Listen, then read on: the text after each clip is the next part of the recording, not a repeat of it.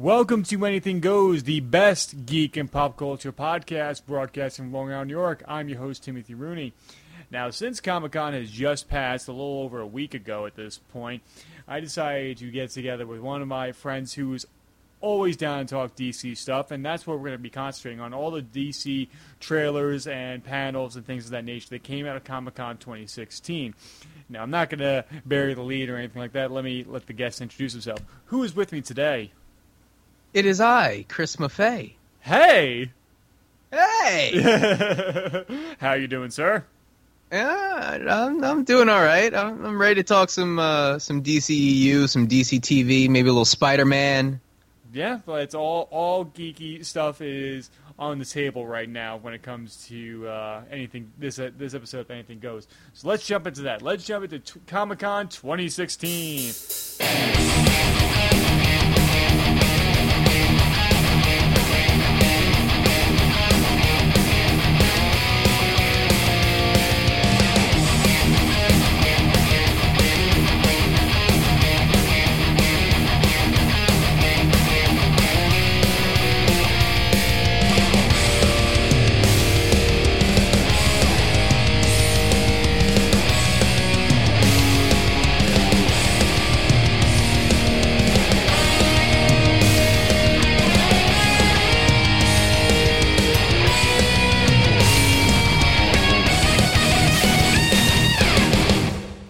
John Denver remix. Okay. Now, before we jump into anything, I know we specifically said we'll be talking about mostly DC stuff. However, there were a few Marvel events that happened at Comic-Con that were not as public as compared to the DC news that were being dropped. But there were a few things. Specifically, there was a trailer that was released to the public. It was trailer number 2 for Doctor Strange.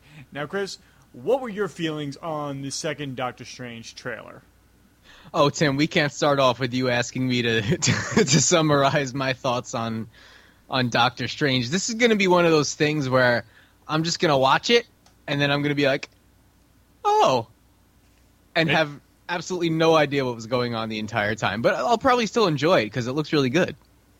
I'm glad you enjoyed it. I, however, was underwhelmed by this trailer, personally. I don't know if it was just because and DC had the 1-2 punch of the Justice League and Wonder Woman trailer that released the day previous, as well as during that day I was getting a lot of stuff done for my upcoming short film, so I was feeling happy about that. And then Doctor Strange trailer comes out and I'm like, hey, Doctor Strange has another trailer.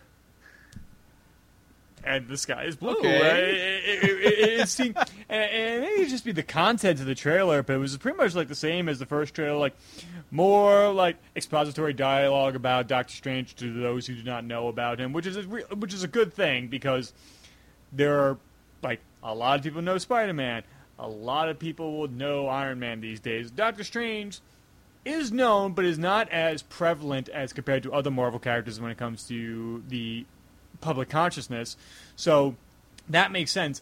However, it just seemed and then we got introduced to the villain in this, and the actor who played Le Chiffre in Casino Royale, and he played Hannibal for a couple of seasons on TV, is introduced, and I don't know, just something about him in this trailer just seems a little lackluster to me. Am I the only one that's feeling this, or do you have similar feelings?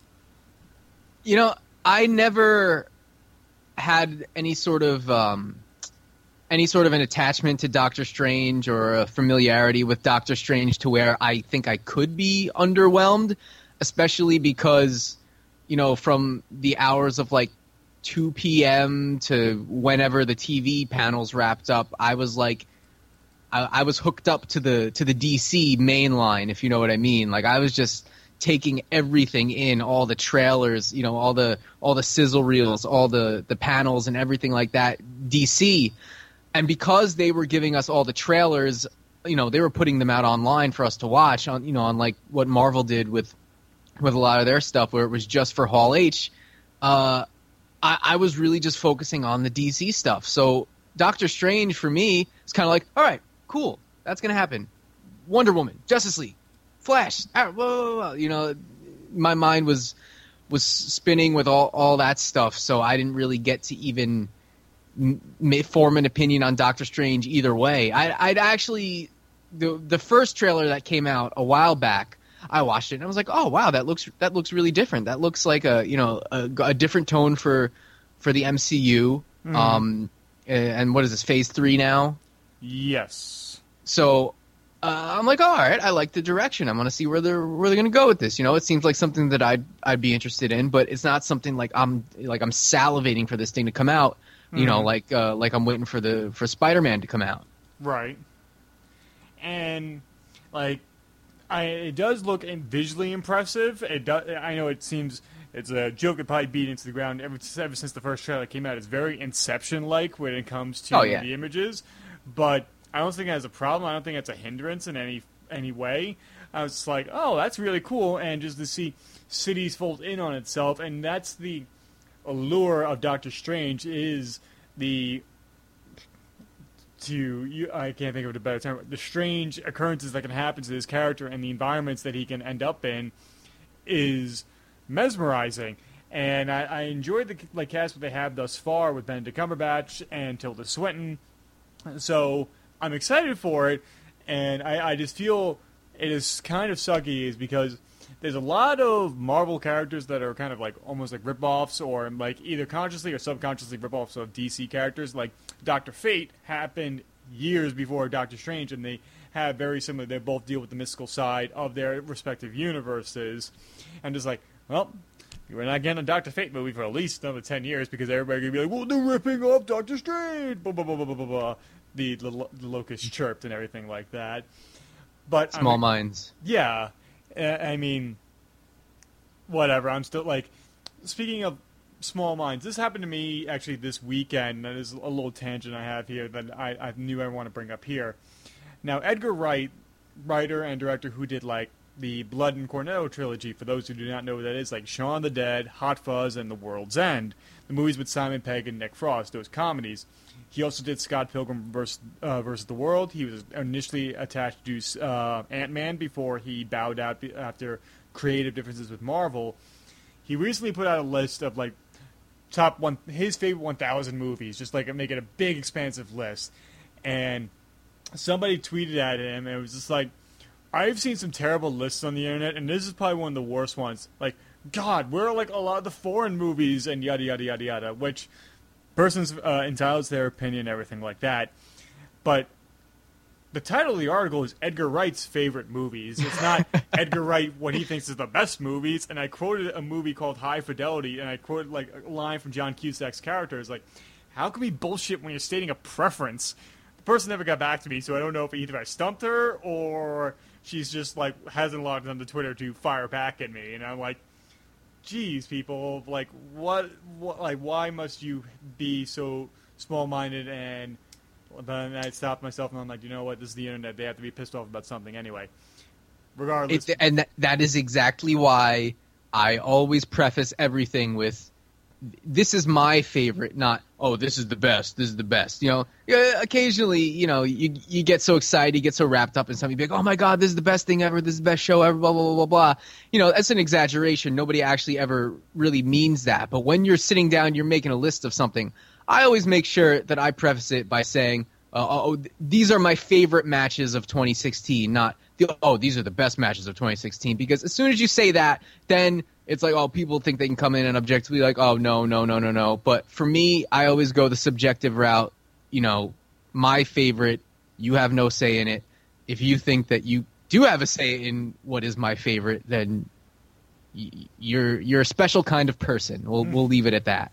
So that's why you always go the favorite route instead of the best or the greatest. Yeah, that is something that's really ridiculous. Anyway, Doctor Strange looks interesting. I'm definitely going to go see it.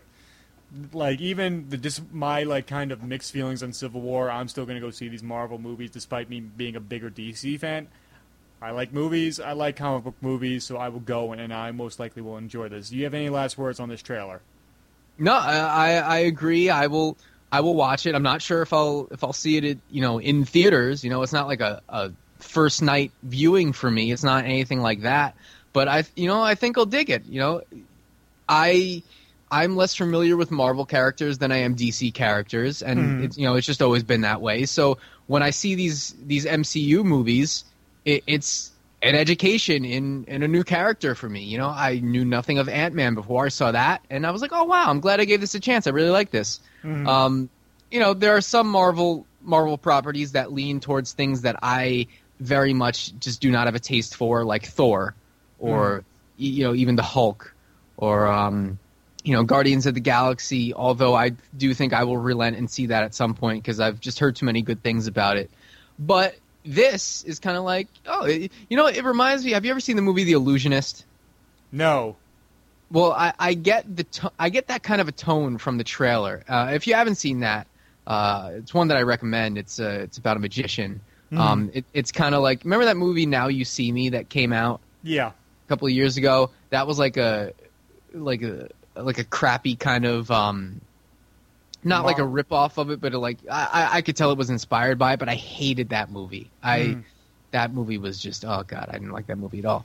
But The Illusionist was a really cool movie, and I get that kind of vibe from it, from Doctor Strange. So whether or not that's accurate at all or was an inspiration, is neither here nor there. That's just me personally what I get from it. So yeah, Doctor Strange, and that comes out this year, right? Yes, in November. November, all right, yeah. So November's a good month to go see movies. So maybe maybe I'll check that one out. Awesome. And it's funny, like when you mentioned The Illusionist, because The Illusionist was part of a weird trend that Hollywood does sometimes when they release very similar themed movies within the same year. Like you have Dante's Peak and Volcano, Deep Impact or Armageddon, or like recently you had White House Down and Olympus Has Fallen. Like movies that have very similar subject matter released within the same year. Illusionist was like that when The Prestige came out, and The Prestige is my favorite Christopher Nolan movie, and I will argue that against Inception. I will argue again against Memento and The Dark Knight. I love The Prestige. So I always had this kind of like trepidation to watch The Illusionist because I'm like, oh, this is the magician movie that came out the same year as The Prestige. Now that I'm like years away since it's been released, I probably can watch it and being objective about it and just enjoy it as a movie. So would you recommend it? I think you'll like it. Okay. Yeah. See, this is where I get to turn the tables and recommend a movie to Tim, because usually, folks, it is much the other way around. And one of the things I love is that whenever we hang out, we have a movie night, like we were discussing earlier. We got to have a movie night soon with Justin. I love the way you curate these movie nights, because like there are so many movies that I've never seen because I'm not like a big movie guy. I have very specific taste. There are so many movies that I never would have watched if it wasn't for you coming over with a DVD or me coming over there. So I love the way you curate these movie nights. So whenever I can recommend something to you, or like I recommended Mr. Robot, like that's always a little feather in my cap there. And I'm not the kind of movie buff that will just like cross my arms like, no, you can't recommend anything to me. I am the lord of this realm, and it's something ridiculous like that. Like another friend of mine, like a coworker at one of my jobs, if he recommends something, and since he's so overly enthusiastic, I always like have it at arm's reach, because he thinks everything's the best thing ever. So it's like, dude, it's like the best thing ever, and I'm like, whoa, dude, like, calm down. I do, like, I'll see it on my own terms. Like, if somebody else, like, recommends it as well, I will take that under consideration a lot more. Like he let me borrow the movie Akira. I've never seen the movie Akira. Some anime fan is probably crying right now because of that statement's been said out in the world. And, like, he let me borrow the DVD. It's been sitting on my dresser staring at me for a while, like, for maybe at least 2 months, and I've yet to watch it. I'm just like, yeah, I still gotta watch that. Moving on, and then I'll just do something else. We all have a list of shame. Oh, of course. Anyway, let's keep on with the Marvel mood, and let's move on to one of the other big Marvel movies that were mentioned at San Diego Comic-Con, but footage we haven't seen yet: Spider-Man: Homecoming. Woo. Now, did you read like the breakdown, the trailers? Like some people, like they put out articles after the trailer was shown. Yeah, I did read a breakdown of the footage that was shown. This is. I really wish that we could have, because it doesn't. It's not like it was a trailer. It was just like, I guess whatever they had from the first however many weeks of production. I really wish that we could have, maybe seen a glimpse of it. But I do understand that Marvel wanted to be like, no. This is for the people who came to Hall H. And I understand it from that point of view. Like, you want there to be exclusives and things just for the crowd that turns up there to give people an incentive to come. So I understand that, but it really, it increased my hype for when we actually do get to see a trailer or a teaser or a sizzle reel or something like that.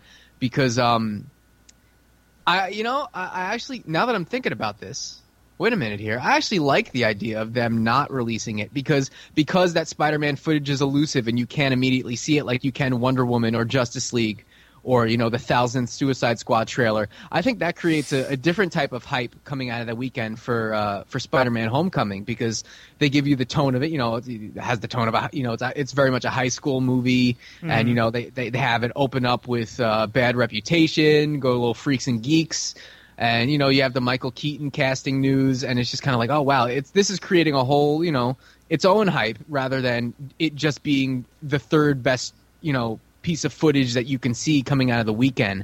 So I do like the route that they went with this, and I think when we do get this footage, it'll be all that more impactful. And they still got a while to go. This isn't coming out till July of next year, so there'll be plenty of time for us to sink our teeth into some Spider-Man footage. But I really can't wait though, because from what I've heard and from the descriptions and the breakdowns, this sounds like it's going to be a really, really good movie.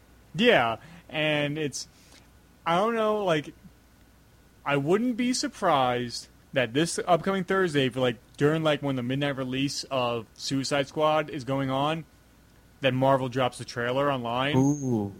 Because both companies are guilty of doing that, of just being it's almost like spy versus spy in live action when it comes to these two studios. It's oh, I'm giving you a letter. Oh, thank you. Opens up, blows up the guy's face, and things of that nature. And it's always even the comics have done that for years. When Stan Lee would refer to DC Comics, he would always say, "Our distinguished competition out there," and so I wouldn't be surprised if Marvel just all right, yep, everybody's gonna go see Suicide Squad. Oh look, Spider-Man, and then or they'll drop Guardians of the Galaxy trailer, one or the other, something just to be wow, I was gonna go do this, but this looks very exciting, so I'm back on the Marvel bandwagon, or I'm back to seeing more Marvel movies. But going back to what like you said, the description of this trailer, it does seem like it's gonna be a fun movie, just like how the 20 minutes that we got of Spider-Man in Civil War was incredibly entertaining. So I'm looking forward to this. It is... My brother-in-law and I had this conversation, I guess 2 weeks ago, that he's saying, I can't believe we've had 3 Spider-Mans in 16 years, which he does have a point. I mean, these are kind of these are based on comic book characters, and comic books have been rebooted for decades and such. So I understand his kind of criticism of that. However, seeing a fully realized high school movie with Spider-Man, not just the first opening act like both Amazing Spider-Man and Spider-Man 2002 did, is intriguing to me, and I cannot wait to see that, especially with Tom Holland being the full focal point of the movie and not just being a side character amongst a myriad of characters. And you said exactly. And you said it's July of next year? July 2017, yeah, that's when this comes out. So month after Wonder Woman 2, that's going to be a nice little 1-2 punch there for your 2017 summer. But I don't. Yeah, it's 3 Spider-Man within within a relatively short amount of time when you think about it, and it feels like it just feels like just yesterday those Sam Raimi Spider-Man movies were coming out. But I really don't think it's just like Batman. I really don't think that there's diminishing returns. I think that you can have different versions of these characters across different platforms, different mediums, and if the people love the character, the people are going to go with it. It's 2017. We now have a cinematic Superman and we have a television Superman. Mm-hmm. You know, all of these things, and we'll talk about that a little bit later. Like I think people can go with this stuff, and I think if the movie's going to be good, and especially if, like you said, the fully realized, you know, the high school, like if we're gonna get like the real deal, this is the definitive Spider-Man movie, then I think, hey, go for it. Do whatever you want. Like, I love Spider-Man. Spider-Man's my favorite Marvel character. Like, even before I really got into MCU stuff, you know, before I saw the Iron Man and Captain America movies and got into, you know, the Avengers and the MCU, I was always a fan of Spider-Man. It was the big two for me as a kid, Spider-Man and Batman. Batman being obviously number one, Right. but Spider-Man's always right there. I don't know what it is, but I love Spider-Man. I'll watch any Spider-Man movie, even Amazing Spider-Man 2, which I think is horrible, but I'll still watch it. It's like I said before we did our last podcast. I'll watch any Batman movie, even Batman and Robin, and I'll watch any Spider-Man movie. And and especially Michael Keaton being cast as Vulture in Spider-Man Homecoming. That's just like the icing on the cake there. Now, is that confirmed? Is he Vulture? Yeah, from what I've read, I mean, we know that the main villain is Vulture. We know that Michael Keaton's been cast. Right. I think, you know, I think it's pretty safe to say. That he'll But be I mean, who knows? Maybe he's playing something different. You know, everyone pretty much assumes that Tom Felton is playing one of the big bads in the Flash season 3, but maybe they're going to swerve us. Who knows? But Michael Keaton just being involved is really cool. And then you have J.K. Simmons kind of flipping over into the Justice League universe. So there's like Spider-Man, Batman movie crossover things happening, Right. Which is kind of interesting. Did I ever send you that photo of, like, somebody made a meme of J.K. Simmons in the gym? Yeah. And it's like, and they spelled it G-Y-M, Gordon. Yeah, it's Jim Gordon, yeah. And I'm just imagining, and I was thinking back to Batman 89 when the Joker drops the bell down the center of the cathedral to block the entrance of going up the tower. And I'm looking at J.K. Simmons, I'm like, he would have moved that bell. Look at his gun. He'd be like, oh, you think that's going to stop us? Push that over to the side. The cops go up and arrest the Joker. And, yeah, like you said, like it's swapping like that with Michael Keaton now in a Marvel movie and now J.K. Simmons in a DC movie. It is weird to see that, as well as William Dafoe, apparently, who played Green Goblin in the. Oh yeah, that's right. He's in the DCU. He's in the Justice League movie. We don't know who as yet, which is intriguing. But it's funny that now Michael Keaton would have played Batman. He was a Birdman, and now he's a Vulture. Oh my God! And I'm just like, I guess he just likes playing characters that can fly or presumably fly. And I'm thinking, like, the Birdman costume, I'm like, is the Vulture going to look very similar to that? And I'm just curious, and I cannot wait until, like, we get set photos of the first trailer of him in the costume, and people are going to be like, so that's how he got the job as Vulture. Wow, Birdman, another movie that we saw that in theaters together too. That was you, Justin, and I, right? Yeah. Yeah, and that was such a weird, like, want to see that? Sure. And, like, both of you guys agreed to it. I was not expecting that because I knew it's going to be, like, an artsier movie, and, like, even for my own taste, and I'm just like... I remember when you posed it to me, you were like, you want to go see Birdman? I was like, oh, what's that? Because I'm just thinking of, like, the rapper. And you're like, God. it's a black comedy. And I was like, you want to go see a Tyler Perry movie? Zing! But yeah, Michael Keaton likes to. Oh, he should have been the pterodactyl in the new Power Rangers movie. Well, Pink Ranger Michael Keaton. Which, by the way, I've been watching some of the videos, interviews with the cast of the new Power Rangers movie, which is something that I definitely want to cover in podcast form when news and trailers and stuff like that starts to come out, because I'm excited for that. I really like the cast of that movie. I like them. They have a nice chemistry. But we haven't really gotten much outside of like a poster and a few, cast photos and stuff like that. But I want to talk about that at length when that starts to get going, because that comes out next year too, March, I think. I think we should definitely cover some Mighty Morphin Power Ranger episodes as well as the movie, the first movie before Oh, the yeah. movie comes out, Oh, which yes. I'll be down for. And and I know a few friends of mine are like, they're such big Power Rangers fans. I've watched the original Sentai shows that Mighty Morphin is based off with them, just because of like we want to see what Power Rangers came from. Like, all right, let's watch that. And it is just, it's intriguing to say the least, and seeing how one show is and how the other show takes the footage and changes it around. What are your feelings on the costumes thus far with Power Rangers? We'll talk about that really briefly, then we'll move on.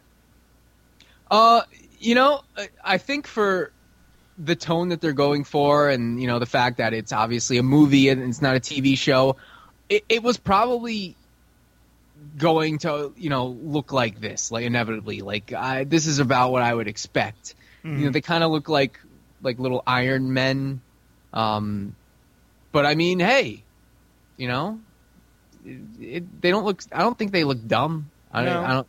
And it's not spandex, and it's not Glitter. You can't go that route, and it's not glitter, not glitter armor. Was that a reference to History of Power Rangers? Yes, it was. It's glitter. It's glitter. I love that series. Yes. Oh man.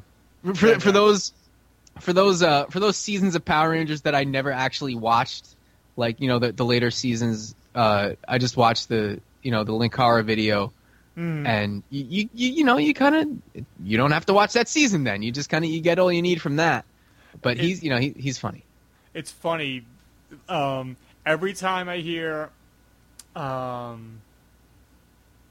"Pressure" by Queen and David Bowie, I think of that montage he created at the end of what that was. That was Lost Galaxy, right? Or was it In Space or Lost Galaxy? I think it was In Space, because wasn't Lost Galaxy like a different continuity? Yes, you're right. And In Space was the last of the original continuity from Mighty Morphin up until that point. Right. Okay. When spoilers, they killed Zordon. Yes. Now you got me jonesing to want to talk about Mighty Morphin Power Rangers right now. So. Hey man, we can do a whole other series on that. Yes, but we just gotta think of a title first. Anyway, last thoughts on Spider-Man, then we'll move on. I'm excited for it. I'll go see it. I don't know if I'll go see it opening weekend. I'm not going opening night. I mean, I refuse to go to opening night movies anymore. It's just too hectic, and it is a good vibe amongst the people, but then there's just like, all right, I'm going to be getting out at like 3 a.m, and I'm just going to be driving home, and I'm going to want to get home rather quickly, and then the police are going to be just patrolling all over, and I'm like, I don't want to have to drive too cautiously. I just want to get home and everything like that. I'll usually like go early Saturday morning or something like that, so like deal with that. So Spider-Man Homecoming, I'm looking forward to it. As am I. Yes. And that concludes pretty much like, well, Guardians of the Galaxy, they showed a trailer of at I Comic-Con. don't want to talk about Guardians of the Galaxy. Right, I forgot. You're not a fan of Guardians of the Galaxy. Well, it's not that I'm not a fan. It's just that I haven't seen it. Oh, and, right. I have no idea of anything that goes on. I do know that Baby Groot is a thing. I don't even know what Groot is, though. So it is the first two scenes shouldn't work tonally, but somehow they pull it off, and that's just pure magic right there, and I take my hat off to that, and it's you just have to see it. I say watch Guardians of the Galaxy, when we'll come back to that. We'll cover Guardians of the Galaxy in the future. Okay, on to DC news. Quickly before we flip over into DC, they did have some Marvel Netflix presence at Comic-Con, and because we're ramping up for Luke Cage in September, and they announced, I believe they announced Daredevil season 3, or maybe they announced that a little bit beforehand, but they had this Defenders teaser trailer came out. Mm-hmm. Did you see this? Yes, I did. I thought that was really cool. Yeah, and you know what? Like, that's probably the cheapest thing that Marvel ever has created in mass media format. Not saying like that's a cheap way of doing like it was like really cheesy or anything like that, but like, no, that is one person at their computer and maybe one person to like get an isolated vocal track off of "Come As You Are" from Nirvana, and putting that together with the Scott Glenn voiceover. It's just interesting that we're getting a Defenders trailer, even though we have not seen, other than maybe a 60-second teaser of Iron Fist. Oh yeah, that's right. The Iron Fist and Luke Cage trailer too. Yeah. I liked what they did because they just took kind of footage that we've already seen and just kind of splashed some logos and some graphics and did the whole thing. I like the little like the way they did like the Ransom Note Defenders logo with all letters from the different graphics. I liked it. I mean, it's simple. It was effective. It increased my interest in all of the shows. I mean, I love Daredevil and Jessica Jones. I'm looking forward to Luke Cage. So yeah, I thought that this was a nice little teaser. But again, I think we talked about this on the Flash podcast that we just did, but I don't get nearly as hyped for the Marvel Netflix shows as I do for the DC TV shows coming back, because right. I don't know why. I guess it's because the Marvel Netflix things are just like something that I binge in one weekend, and the DC TV shows are like around for the long haul and watch them all throughout the year. Or maybe it's just that I like them better. I think I'm finally realizing that it's like, I like the DC TV shows better, even though, I think the Marvel Netflix stuff is quality, but for me, just as a whole, like the DC TV stuff just kind of plays to what I like better. Well, I think there is a reason for that. I think is the tone of the Marvel TV shows, the Netflix shows, is they're very dark and gritty. Like I want to think of something else better than that. I mean, like they're very grim dark. That's the other one, grim dark. Grim dark, and it almost seems like if you watch that, like, say if you watch Daredevil season 1, Jessica Jones, and Daredevil season 2, like in binged all 3 seasons of that.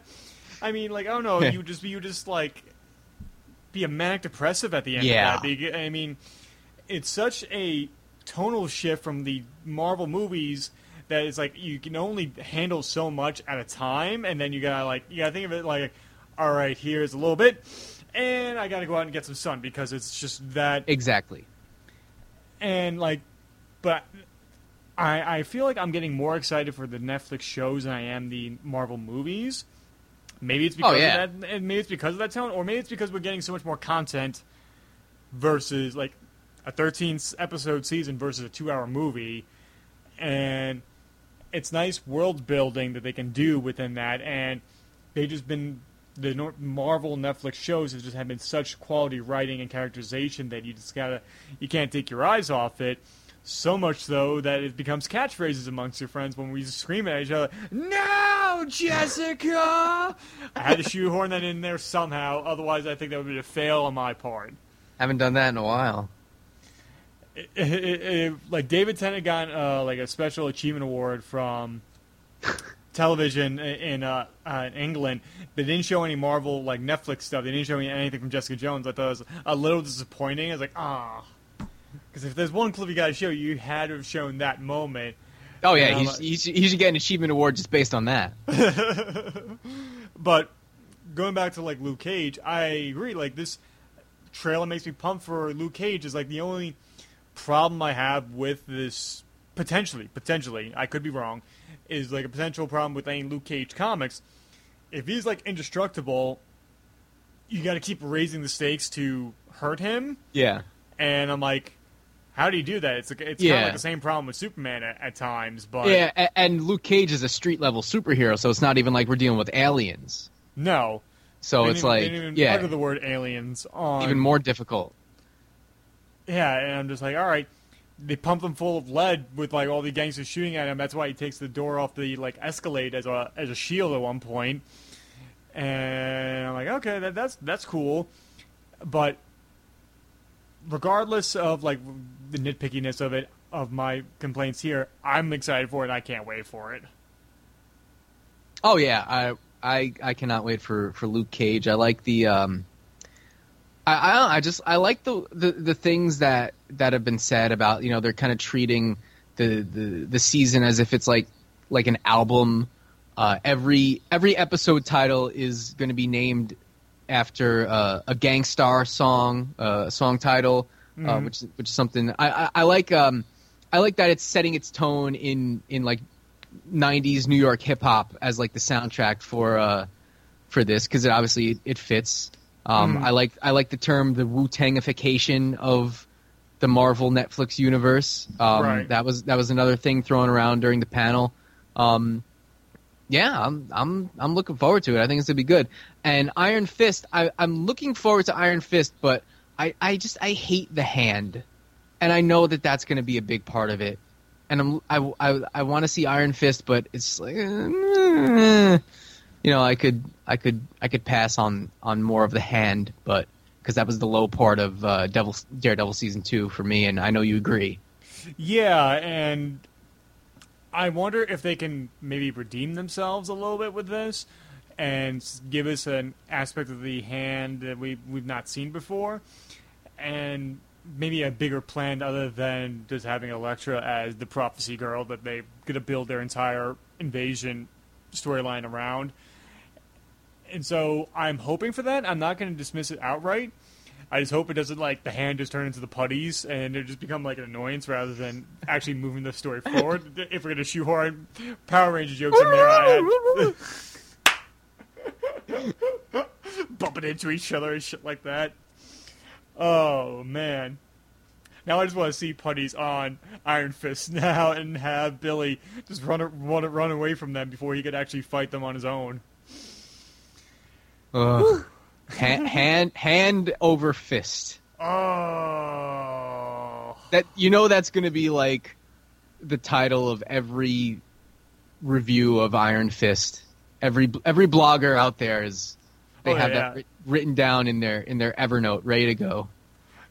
Yeah, like they're at Starbucks right now, just like, oh, this is gold. Just tapping away at their keys, knowing that this will be humorous. Ugh. Anyway, yeah. Luke Cage, looking forward to. Iron Fist, looking forward to. Defenders, curious how they're going to pull that off, and how the Punisher will fit into that. And even though Punisher, and is eventually his own TV series, which I am ecstatic for because the Punisher is my second favorite character, comic book wise, behind Batman. So, and I think John Bernthal did a fantastic job. I do miss Thomas Jane, but because that was my Punisher, the 2004 movie and the short film he did a couple of years ago. But I'm looking forward to John Bernthal's Punisher TV show. As am I. All right. Now, any other Marvel stuff you want to talk about? No. Okay.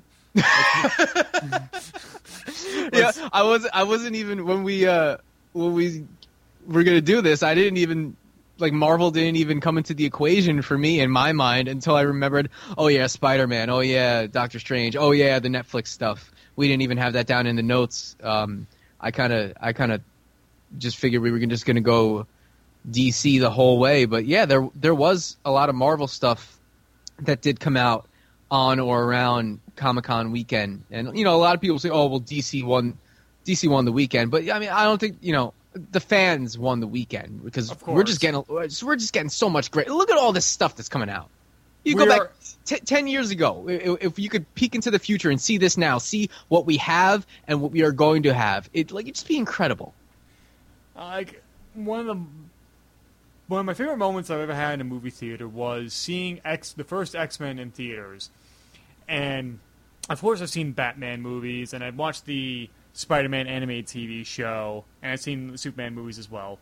So I'm like, all right, cool. And I see the X-Men for the first time in 2000, and I'm like, that's a moment I'll never forget. I clearly remember seeing the first two X-Men, seeing Spider-Man, seeing the original Hulk, and then seeing how we've come from there into where we are now, and this journey of comic book culture being filtered into traditional pop culture in such a heavy dose, and that we are being spoiled with all this content, and it's not going to last. Nothing lasts forever, of course. So I'm like, I think you're right.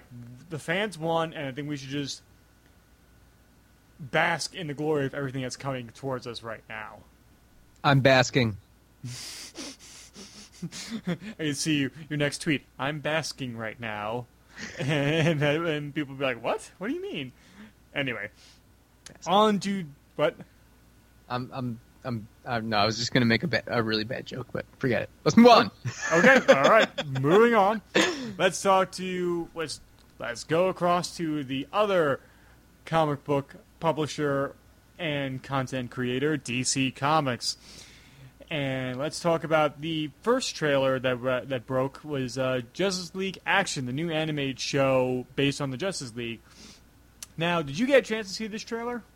I did see the trailer. I pretty much forgot everything about it because so much other stuff, like I said, entered my brain that day that anything that that wasn't a priority just kind of, I quickly forgot about it in lieu of other things. But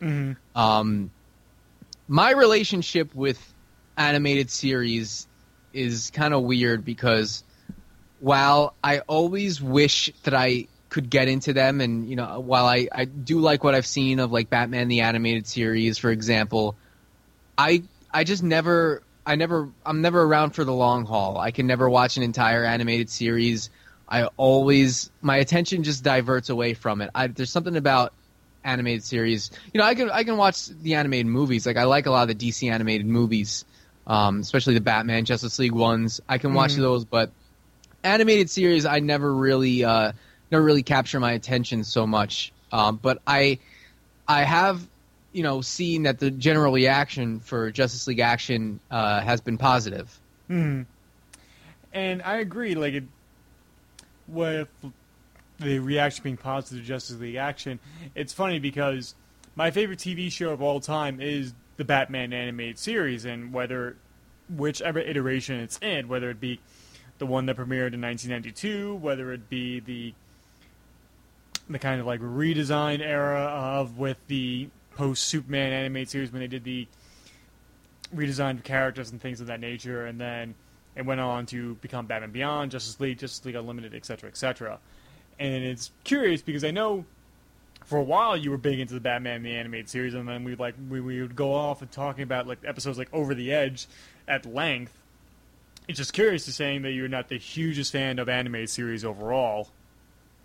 Yeah, I don't know what it is. Anything animated, even old shows that I used to watch when I was a kid, I can't sit down and watch an episode of Rugrats on the Splat. I can't watch the full thing. I don't know why. It's just I have something with just animation. I don't know. I vastly prefer watching something live action, whereas maybe the more quality of writing would be on something like Batman the Animated Series. I'd rather watch Gotham because that holds my attention. I don't know what it is. It's me. It's just one of my weird things. I have certain things just I can't watch just because I can't watch anything in space. I can't watch anything medieval. I can't watch anything post-apocalyptic. It just doesn't do it for me. And animated stuff, like I said, with certain exceptions, animated stuff just doesn't really fall on my radar. Although Batman the Animated Series is an exception. Yeah, and it's curious, because I've shown you both Alien and Aliens, and you enjoyed Aliens more than Alien. The idea of space just to me is just not appealing. I don't know what it is. The idea of aliens and stuff like that, in the general sense, not the movie, but when you've shown me these things, I've enjoyed them, and I'm able to extract certain things out of them that that I do like, but I can't sit down and watch Star Wars. You couldn't pay me to sit down and watch Star Wars. And I'm sorry for anyone I'm offending. It's just I missed the boat on those things as a kid. I missed the boat on Star Wars and Star Trek. I missed the boat on all the medieval. Just put me to sleep. There goes our fan base. Hey, listen.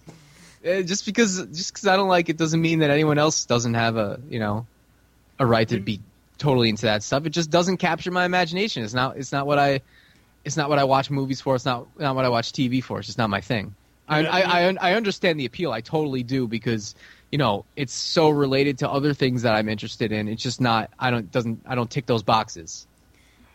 It's funny, like if you were a traditional person on the internet, and if you said like, I'm not a fan of that, you would be the thing you'd say is like, and you're stupid for liking it, yada yada yada, but you have a very neutral opinion, like, yeah, you can have fun with it, I don't care, it's just not my thing. That's a very rare thing to find on the internet these days.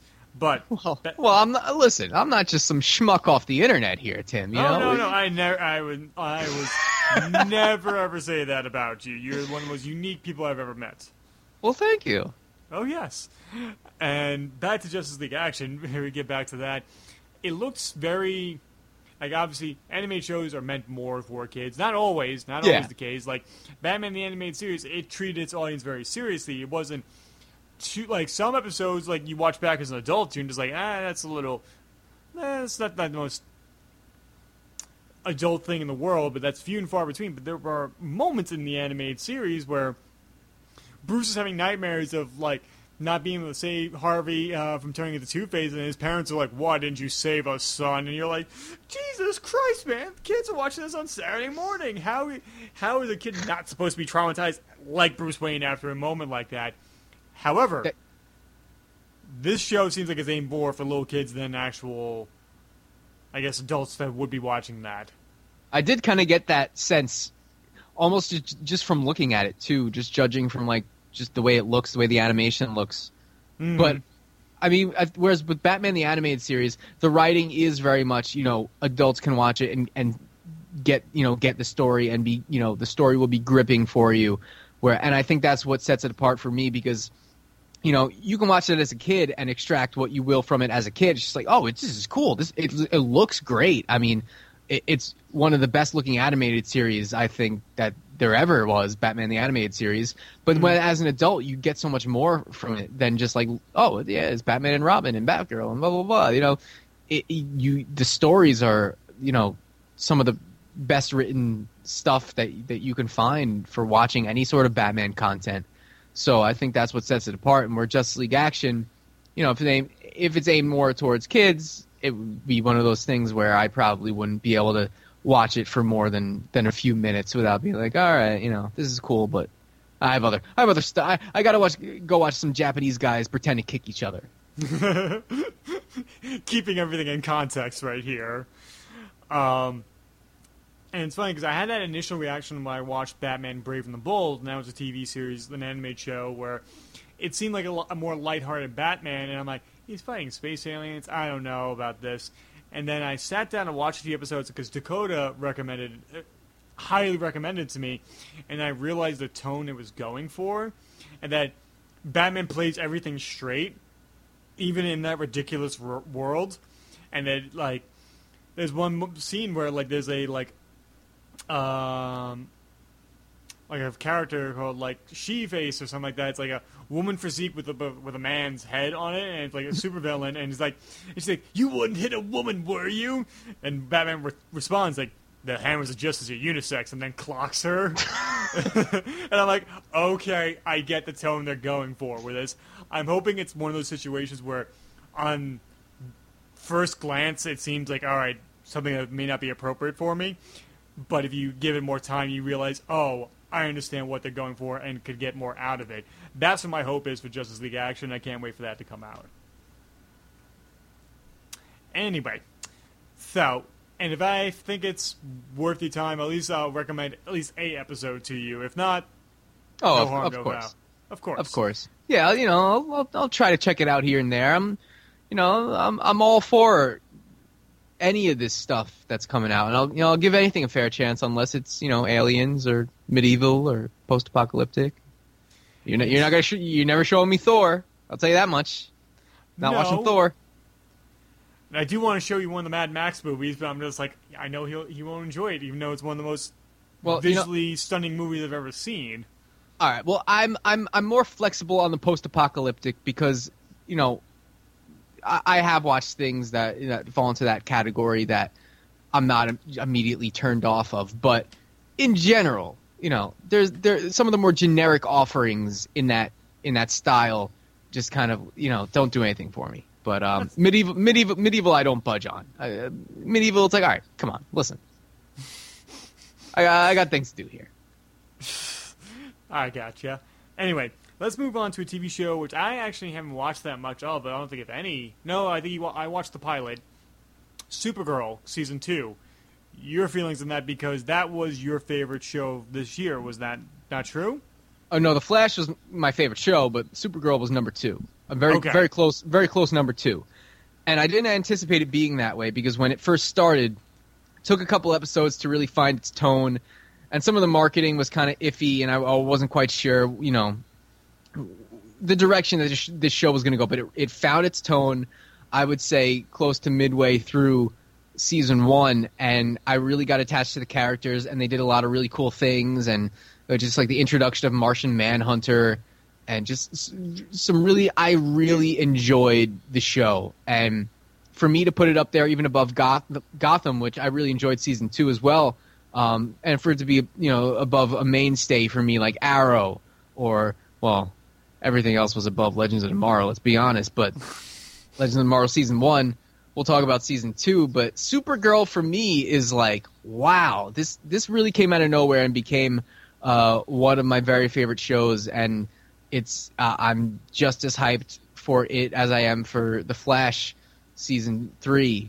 And season 2, they're going to be introducing a Superman into the show, which is something that we previously thought, oh, that'll never happen. Obviously, Henry Cavill plays Superman in the DCEU, and they have no plans on bringing him to television. But I think the floodgates are really wide open now, and I don't know if it has anything to do with, the Jeff Johns factor, or if it's just something that would have been in the works anyway. But, we've seen the pictures now of Tyler Hoechlin, I think that's how you pronounce it. I'm probably butchering that. I think you're right on that, though. Well, we've seen some. Have you seen the pictures of him? Yeah, in the costume. And it's funny because he almost seems like an amalgamation of Christopher Reeve and Henry Cavill. Oh, you think so? I thought the graphic that they, the photoshopped one that Supergirl tweeted out with Superman and Supergirl, I thought it was a really weird Photoshop. But then there were some set photos that I saw. I think they look much better, and he didn't look as awkward in the suit. Not as much of a jacked Superman as Henry Cavill, but he looks like Superman. But on the suit, looks like Superman. I thought he came across well during the panel. The one thing that I took away from the Supergirl panel this year was the chemistry of the cast. I really, really enjoy their chemistry. I think out of all the casts, aside from the Flash, I think they had the best chemistry of all the panels that I watched over Comic-Con weekend. Mm-hmm. And they're going to do some interesting things on this season. They have the cliffhanger of season 1 going into season 2 was Supergirl opens a pod at the very end of the season finale, and she has this this reaction like, oh, this very surprised reaction, but they don't show you what's in the pod. And what's in the pod? There's been where's the trigger? There's been a casting for whoever's going to be in the pod. We don't know the character who's going to be in the pod, but we do know it's going to be played by Chris Wood. A lot of people think it could possibly be Mon-El. There's some other ideas being thrown around, but so that's kind of been the cliffhanger going from season 1 to season 2, as who's in the pod and what does it mean. There's also a couple of other new castings and new characters. Among them, Linda Carter is going to be playing the President of the United States. Really? Yeah. That's cool. I love that. I love the way these shows they get in there. The legacy characters, people who play these characters. In other shows and other forms. I love the way they just like what they did with John Wesley Shipp on The Flash. I love that type of stuff. What was it? Dean? Doesn't Dean Cain play Supergirl's father in this? Or stepfather? Oh yeah. I think so. I would have to look that up, but like Lois and Clark right there. Yeah, and there's been some other like Smallville and some people who have popped up, some castings randomly throughout Supergirl. But I thought that was really cool. Linda Carter Mark playing Hamill is the trickster. Oh, of course. Well, obviously, yeah, that's on the Flash. But Supergirl, you haven't seen any of this, right? I don't think I've seen any of it. Yeah. I would definitely recommend, and it's a shorter season too. I would definitely recommend checking it out. I believe the CW is going to start having like a marathon, and then it'd probably be on demand. So I'd recommend checking it out because for me, if I had to pick, just 2 or 3 shows, Flash and Supergirl would be the first 2 that I would pick of the ones that I would definitely want to watch this upcoming season. So yeah, but there's no sizzle reel. They hadn't started production, I don't think, at the time of Comic-Con, so there wasn't anything like that. But I think one of the big angles that they're going with is that Superman is now part of on screen, because they had alluded to Superman, and she would have these IMs with Superman and like text messages throughout season 1, and there was one where you saw Superman take off, but you never actually saw him, and then there was another part where you saw like a shadow of the figure of Superman, but you never actually saw who it was. So they were just kind of going out of their way to avoid showing you Superman. So I think it does make sense that they would be introducing the actual character into the show, but I don't think it's going to be a case where it's going to overtake the show. I do think it's still very, very much going to be Supergirl's show, which is very much positive because Melissa Benoist does a great job as Supergirl. It's funny that you mentioned like alluding to a character when they haven't cast them, and then they will probably worry about the casting later on. I know they did that for the original Wasp in Ant-Man, because we don't see any pictures of Michael Douglas's wife in the movie, and nor do we see her outside the costume with a helmet off. So we don't know. Like, they can cast somebody like, yep, this is what your mother, who played your mother, the original Wasp, if she ever going to come back from subatomic world limbo that Paul Rudd went into briefly in Ant-Man. But the enthusiasm you have for Supergirl is pretty infectious, I have to admit. So I'm going to have to check out Supergirl whenever it comes on Netflix, or whenever the CW is going to put a marathon on. I will watch it and check it out. Or, even some other means if you want to get all caught up before season 2 starts, which, by the way, premieres October 10th. So it premieres the next week from when Flash and Arrow start, which we will. Are we transitioning now? Are we going to get into? Well, I was talking about another show that I didn't really watch that much of. Let's talk about Legends of Tomorrow. Then we'll get into Arrow. Okay. So the cool thing now, though, is that obviously Supergirl moving over to the CW. Now these, the 4 shows, Supergirl, Flash, Arrow, Legends of Tomorrow, now they're all going to share kind of they're not going to share the same universe. Supergirl's going to exist on a different world, but there will be a big 4-night crossover, which was confirmed at Comic-Con.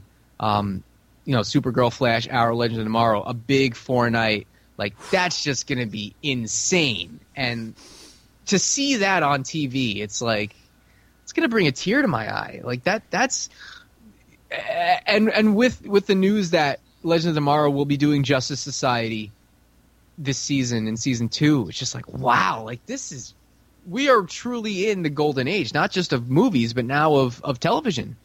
Oh, yeah. And it's almost like when it's very rare for TV shows, the different TV shows, to have crossovers, and it reminds me of times when Law & Order would cross over with Homicide, or regular Law & Order would cross over with Special Victims Unit, and then you see, like, Elliot Stabler on the original Law & Order set, and I'm like, what? You can't exist here. This is impossible. We haven't had a moment like that in a very long time, so having this with all 4 shows being interconnected, at least for one moment, I will admit that it's something to be I'm in awe of, how they're going to pull that off, because I can just imagine the giant writer's room like, okay, oh my God, how do we do this? Yeah, it's like, it would almost be enough just to have the shot of everyone, on the screen, but you do need to follow it up with a compelling 4-night story, obviously.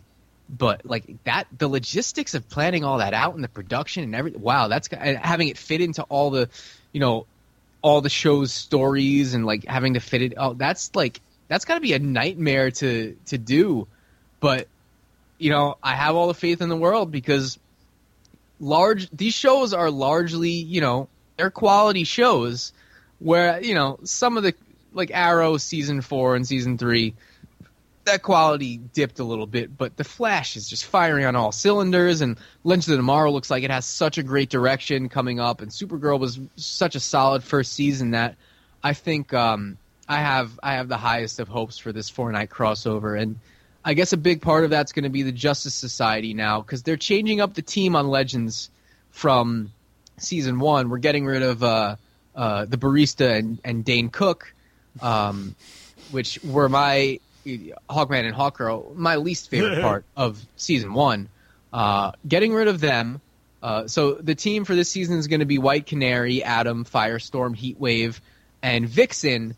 Although not the live-action Vixen that we saw on Arrow. This is going to be that character's grandmother. So they had to recast because of scheduling conflicts that the other actor had. The voice of the Vixen animated series that's on CW Seed. Yeah, I was hoping that, because when she was on Arrow, I don't know about you, but I thought, wow, this is a really cool character. She was just on one episode, but I was like, I like her more than anyone on Legends of Tomorrow season 1, and I was hoping that they would add Vixen to the team, and they did that, but in a roundabout way, and now it's a different actress. And it's interesting, like, the Justice Society of America, like, Jeff Johns, like, cut his teeth in comics with the Justice Society along with David Goyer, and David Goyer would go on to write Batman Begins and help with Dark Knight and Man of Steel. So the Justice Society has a pedigree along with the Justice League of America and things of that nature. So seeing that come to fruition is something to marvel at. I was trying to think, like, is there another word I use? Like, all right, I'm going to have to use it for this. It's something to IDW at. It's something that it will incite an image in your mind for sure. Good night, everybody. It was a real dark horse. These jokes are giving me vertigo now. Shit. I mean, moving on. I'm not going to wallow in that. So, yeah, the Justice Society of America, so much possibilities, and a time travel show. It's like, it's something we should foster it, because it's something like that's very expensive, and we may not get any more of if we don't continue to support it. So more DC stuff, the better, the happier I'll be. And is this something that's starting in January again, or is this starting in October and having a full long season like the Arrow and Flash? No, yeah, Legends of Tomorrow is starting on October 13th, so it's going to start the same week that Supergirl, and that's the week after Arrow and Flash come back. So yeah, it's I believe it's going to have a full season run, just like the other shows. Wow, I'm excited for that. And this is how you were pitching it along with the first trailer I saw. I'm like, all right, because I've seen a little bit of Legends of Tomorrow, and I got to finish it because time just got away with me with both jobs and doing other things, so I didn't get a chance to watch it. Like, I just caught up on Mr. Robot, and now I think I'm caught up on Mr. Robot, except for this week's episode. And now I'm watching Stranger Things, and I'm like, and I got Peaky Blinders. I'm like, I got so much stuff to watch, and I have no time to do it. But for this, I will make time, and I cannot wait for Legends of Tomorrow. Yeah, and so the Justice Society is actually going to be Dr. Midnight, Obsidian, and Stargirl, and they had Booster Gold at the last episode. The season finale ended with the cliffhanger of Booster Gold, and they're going to be, the villains for the season is the Legion of Doom, made up of Reverse Flash, Malcolm Merlyn, Damian Dark, and Captain Cold. Like, how fucking incredible is this? Like I said, we're being spoiled. The great thing about this is, and we'll talk about this a little bit when we talk about Arrow too, but these deals that they're giving some of these actors on these shows, that started with Wentworth Miller and now is extended to John Barrowman and Katie Cassidy, where they're signing deals to just appear on all of the shows. Mm-hmm. So if Malcolm Merlin gets written into, The Flash, he could show up on The Flash. Obviously, now he's going to be on Legends of Tomorrow. He's still going to be on Arrow. Could show up on Supergirl, It's just like... it's incredible. Oh, by the way, I meant Our Man. I didn't mean Booster Gold for Justice Society. I meant Our Man. I had a brain fart and I just realized that. But now we have the Reverse Flash, Malcolm Merlin, Damian Dark, and Captain Cold all just kind of like coming together as the Legion of Doom, as the villains for Legends of Tomorrow Season 2, which has the Legends team and which also has the Justice Society. This is just like, the show is like going to be like, whereas I didn't think they had enough on Legends of Tomorrow Season 1, like I was very underwhelmed with everything that they did and with Vandal Savage, and like this is just going to be like an overload of like so many great characters just coming together. And now that we have the possibility of having all these different crossovers with different worlds, like I wonder if we're going to see Oliver, like for example, we're going to see Mayor Oliver Queen in the first episode of Legends of Tomorrow Season 2. Jonah Hex is going to pop up again. I wouldn't be surprised if we see some version of a Flash at some point. Maybe we see, the actual Jay Garrick Flash. Maybe John Wesley Shipp gets to be on Legends of Tomorrow Season 2. It would just be so cool to see, because the Justice Society is coming from the Golden Age, so why not have that John Wesley Shipp Flash make an appearance in Legends of Tomorrow? Because depending on what they do with him in the the Flash show, this could just be a little bit extra, a little bit more time with that character that we may not get to actually see him, but maybe we will. Any last words on Legends of Tomorrow?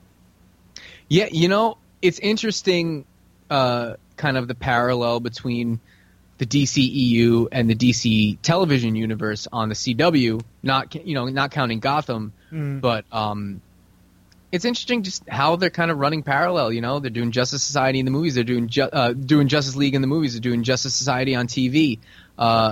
Originally, Legends of Tomorrow was pitched to be just a Justice Society show, and they wanted to call it JSA at least, if they couldn't call it Justice Society. But that was I forgot who said this, but I remember hearing this a while back, and I was like, oh wow, that's really interesting. They just wanted this to be a Justice Society show, but instead they the decree was that they could not do that, and that they had to do something different. So they just kind of created Legends of Tomorrow and have it be just an offshoot of whatever they wanted to do. But now that they get to incorporate the actual Justice Society, like you said, it's just wow. This is really cool. Just like even if this wasn't, even if Legends of Tomorrow didn't get renewed and we didn't have the Justice Society or whatever, like what we get from DC TV already is really cool. And the stuff that's going on in the Flash and Arrow and now Supergirl, it's like this is just like putting it over the top. Like, wow, look at what is now possible on these CW shows that a lot of people tend to write off, which whenever I hear that, it's always very disappointing, especially when, it's people who, oh yeah, well, it's CW, it's all drama, it's all relationships, blah, blah, blah. No, like, yeah, you do have to get past certain tropes that occur on these shows. But once you get past that, and it's real easy to, except for one show and except for one character, it's real easy to on these other shows, and in some cases, those angles enhance the shows. But once you get past any of the tropes that you may not be a fan of, there's just so much cool stuff happening on DC television. And I'm not excluding Gotham from that, but just because it's a separate universe and it's separate from all this stuff going on, it just it doesn't quite feel like something that we should have in the same conversation. But as far as these four shows, I'm really looking forward to what they're doing in this 4-night crossover that's going to be happening. Now, I do agree, it is kind of disappointing that some people are really dismissive outright of these shows. Yeah, like there was in every show there are episodes that are less than stellar, and even in great TV shows, I'm like, I wouldn't be mistaken if said there are dull episodes of Seinfeld, especially in the first season or the first batch of episodes. Yeah, they're not every show can have every episode be firing on all cylinders. 10 out of 10, best show ever. It's natural. Yeah, I mean, even shows like The Wire or Breaking Bad, or like, even though I'm not a huge fan, like Game of Thrones, they have their dull episodes. Every show has them. It's just weighing those versus the weighing of how many great episodes there are. And these TV shows happen to have a lot of great episodes that I really enjoy. Now, I know we've mentioned Gotham a few times. Let's jump to that really quick before we continue on with the CW DC universe. Did you see the trailer for Season 3 of Gotham? Yeah, and it was kind of weird because it was like 5 minutes of clips from Season 2 and then like just a little tiny taste at the end of Season 3. But what we did see really didn't even allude to it. Just it's flat out Court of Owls. Yes. And it's interesting because Scott Snyder, the writer who came up with Court of Owls, actually, who now lives on Long Island. I've met him twice, once at a signing and once at the comic book store that he frequents and I frequent as well. And it's interesting because I was there and I walk in, I look to my left and I see him talking to the guys behind the counter and like his kids are running around. I'm like, holy shit, it's Scott Snyder, cool. And so I immediately go to the DC section and looking at books. And I have my Batman hat on, and I see somebody approach me in the corner of my eye, and I'm just like, it's Scott Snyder, isn't it? And I just see the peripherals, he's getting closer, and he's looking at me, and I'm like, all right, be calm. And I just kind of like turn on my heels, like, yes? He's like, hi. And I'm like, you're Scott Snyder? He's like, yes, I am. And I'm like, how you doing, sir? He's like, good. Where'd you get your hat? Oh, okay. Yeah, and I told him, like, my sister got it for me at Dick's Sporting Goods store, and, like, by the Smith Haven Mall. I was like, oh, cool. Like, my kids are joining hockey, and I got to go there anywhere, so thanks for telling me that. I'm like, have a good day, sir. You too. And I'm like, I just talked to the head writer of Batman, the guy who created Court of Owls. I'm seeing this play out in my mind. This is hilarious. I'm known to be quite sociable, and I have no problem really talking to like strangers and stuff like that. I have, for the longest time, I couldn't have a conversation with a lot of people, especially strangers. I would be very quiet and reserved. I've gotten better at that in years. Podcasting being part of that, that's helped me. But I was just like dumbstruck at that moment right there, and I'm like, I don't know how I'm gonna. Like that's what's going on in my head, and I just feel like my heart just pumping in my chest, like, oh god, don't. Just act natural. And does anyone end up like that clip from SpongeBob when SpongeBob meets like his jellyfishing idol Kevin, like, hi Kevin. I did not want to be like that. Thankfully I wasn't. But having the Court of Owls in Gotham must be a tremendous honor for him that is seeing that in live action. Like they've done Court of Owls in the animated movies, like with not Batman, not Son of Batman, but the one that followed after, like the DC animated movies. Batman vs. Robin? Batman vs. Robin, yes. They had Court of Owls in there, which I think Court of Owls, like that deserved its own movie and kind of feel like it was kind of shoehorned into that. But it seems like with Gotham, and they're going to have an entire season to dedicate to this, I'm excited for that, and I cannot wait to see how they transition that into live action. Yeah, this looks really cool. And I don't know where I guess it was one of the Gotham podcasts that I listened to. They had alluded to seeing some of the footprints of Court of Owls in the last season, and that maybe that's a direction that they were going. And so I was almost kind of expecting it. So when I saw this, I wasn't surprised, but I was positively, I was delighted that they're going in this direction and that we got to see the Mask. And they're also going to introduce the Mad Hatter, Solomon Grundy, Talon, and also they cast Vicky Vale along with her aunt Valerie, who I believe is Valerie Vale. Is that just a creation of this show, or is that from the comics? I think that's just a creation of this show. I'm not 100% So, yeah. sure. Because she's she's a reporter like I guess Vicky Vale will eventually grow up to be within this continuity, but they're gonna have Valerie Vale be I guess the the word has escaped me that I'm looking for, but yeah, they're basically Valerie Vale's gonna be in place of Vicky Vale, since Vicky Vale at this point would be a kid and is a kid. Yes. And they also recast Poison Ivy to they recast someone older, Which makes sense because I think even the young actress they had for Poison Ivy, she looked almost too young. She looked younger than Bruce, and I'm like, I kind of assumed that Poison Ivy would be younger than Bruce Wayne, but I was like, all right, that's gonna be at least 25 years until she could start wreaking havoc. But I'm not sure how they're gonna explain that within continuity. I think it is going to be played up in some this is a different Poison Ivy. I think it's going to be played up throughout. I don't think it's just going to be like the husband on Bewitched, that type of deal. It's you don't look different at all. It's but yeah, it's kind of like how many soap operas an actor's leaving, the character gets into a car accident, needs plastic surgery. And then when they reveal, they take the bandages off, it's a completely different actor. Yeah. Or obvious. How did I not make the obvious Jennifer Parker reference? I'm slipping. Wow, you're right. Shame. That one should have been. It's almost like I was subconsciously trying to not make a Back to the Future reference, but I have a feeling that I'm going to be making a few more when we get to some of the other stuff that we're going to be talking about. So fear not, loyal listeners. There will be Back to the Future references.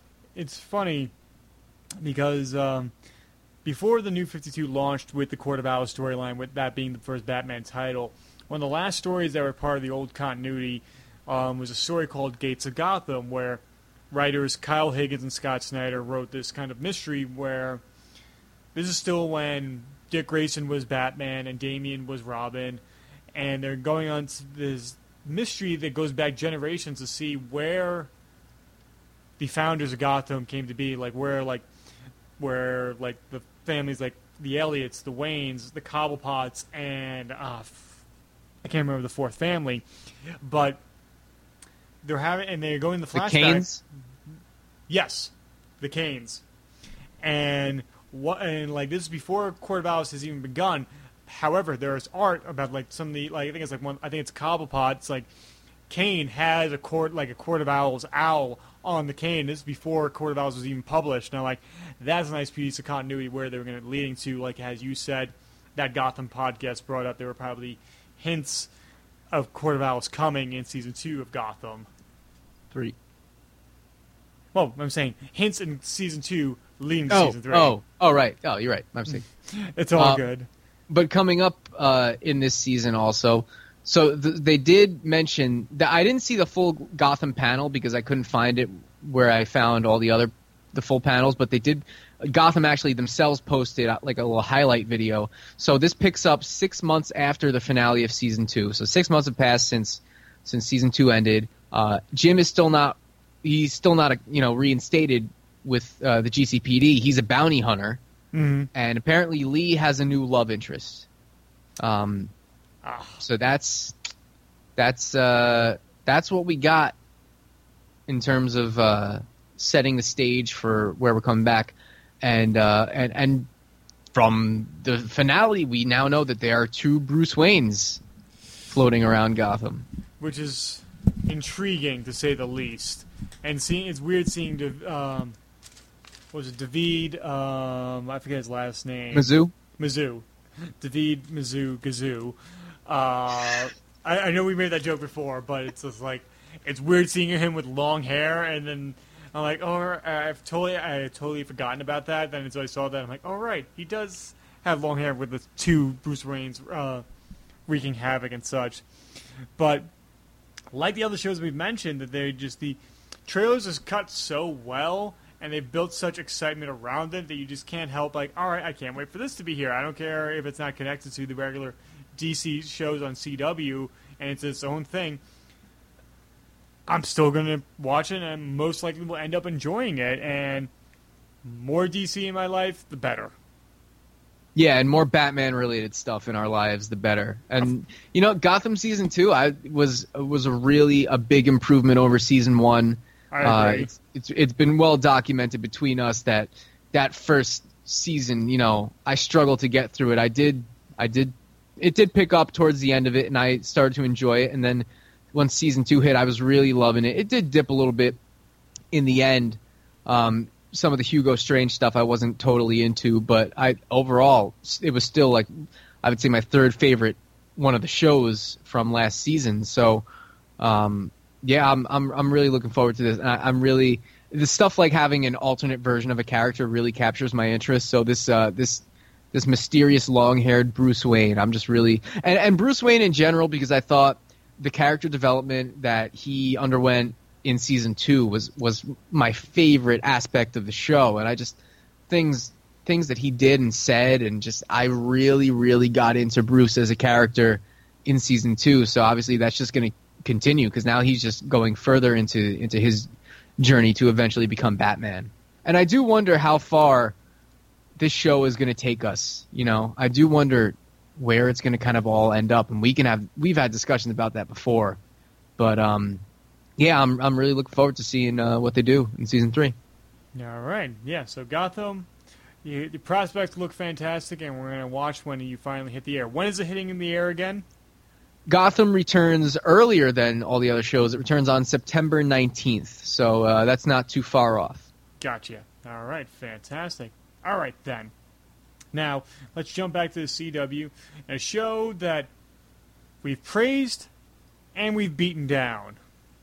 Arrow Season 5. And it's not like... I just don't want to feel like we're being so petty and just being petulant about like no. Like there are reasons why we've had such mixed feelings in the past 2 seasons. However, season 5, like, definitely seems everything should be where you figured the show was going to go, and like him, building a new team, and that we have a mysterious Archer that somebody mistakes as Green Arrow, and that person ends up being killed. I like having another Archer as a villain because I think Malcolm Merlyn was possibly one of the best villains on Arrow. Oh, I loved him. And like, I loved him in that role. And when I sent that clip to you about the first encounter from the season 1 of the Arrow facing off against the Dark Archer and having the Arrow's ass handed to him, I'm like, oh, this is why I fell in love with the show in the first place, with how it was grounded and there was a level of fantastic to it. But there was something just like one man against another guy who was in a very similar skill set, and not being able to defeat him captured my imagination, and this is what the end of that trailer, this season's trailer, did for me. Your feelings from the season 5 trailer?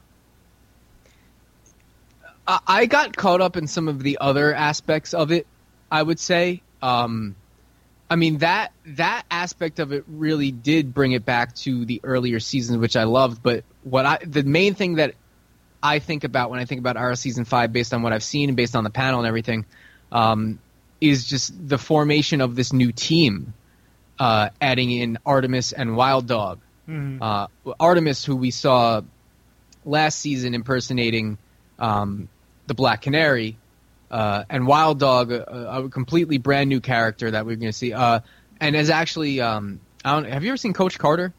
I have not. Oh, well, he's a guy from Coach Carter. So when I saw the sizzle reel, I was like, oh, it's a guy from Coach Carter. So that'll be fun to think about Coach Carter every single time I watch Arrow. Great. That, by the way, that show is never not on TV. There are like that movie. There are like 3 movies that are always on TV. It's always Spider-Man 3, one of the Karate Kid movies, and Coach Carter. Those are always on TV. I don't care what time of day. It's like Law and Order is always on TV on some channel somewhere. One of those 3 movies is always on TV. But getting back to Arrow. So this new team that there's going to be kind of a divide between Oliver and Felicity. Oh joy, where Felicity wants to bring these newbies onto the team, along with Mr. Terrific, who is now a season regular, thank God, because he was one of the bright spots of season 4 for me. I loved him. I loved Curtis. Felicity wants to form a new team, and Oliver wants to go back to his family and friends that comprised the old team.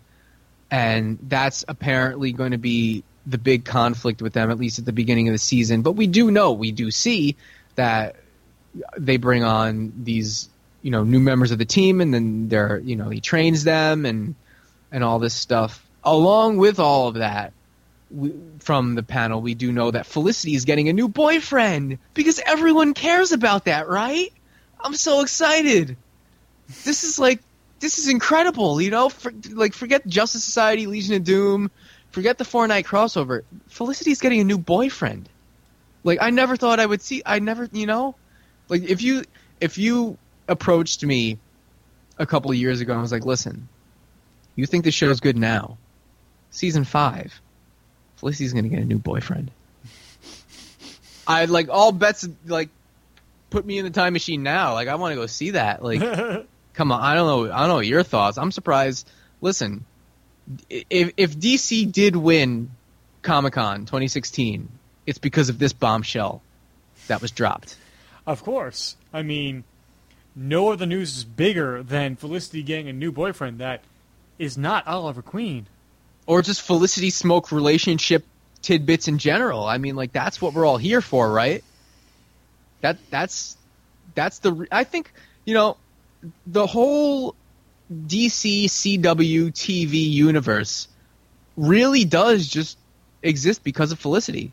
I think we should acknowledge that. I mean, and you know what the sad part about this is? Everything that we just said, there are people on Tumblr who are sincerely saying that. Oh yeah, I know, but it's just even our sarcastic comments that we've had for the past 2 minutes, it has left me at a loss. I don't know what to say or what to do. I really just hope, in all seriousness, that aspect of this show does not overtake everything else like it did in the last 2 seasons, because that's my problem with this show. Any other gripes aside, that is my problem with Arrow for the past 2 seasons, and I know it's yours as well. Mm-hmm.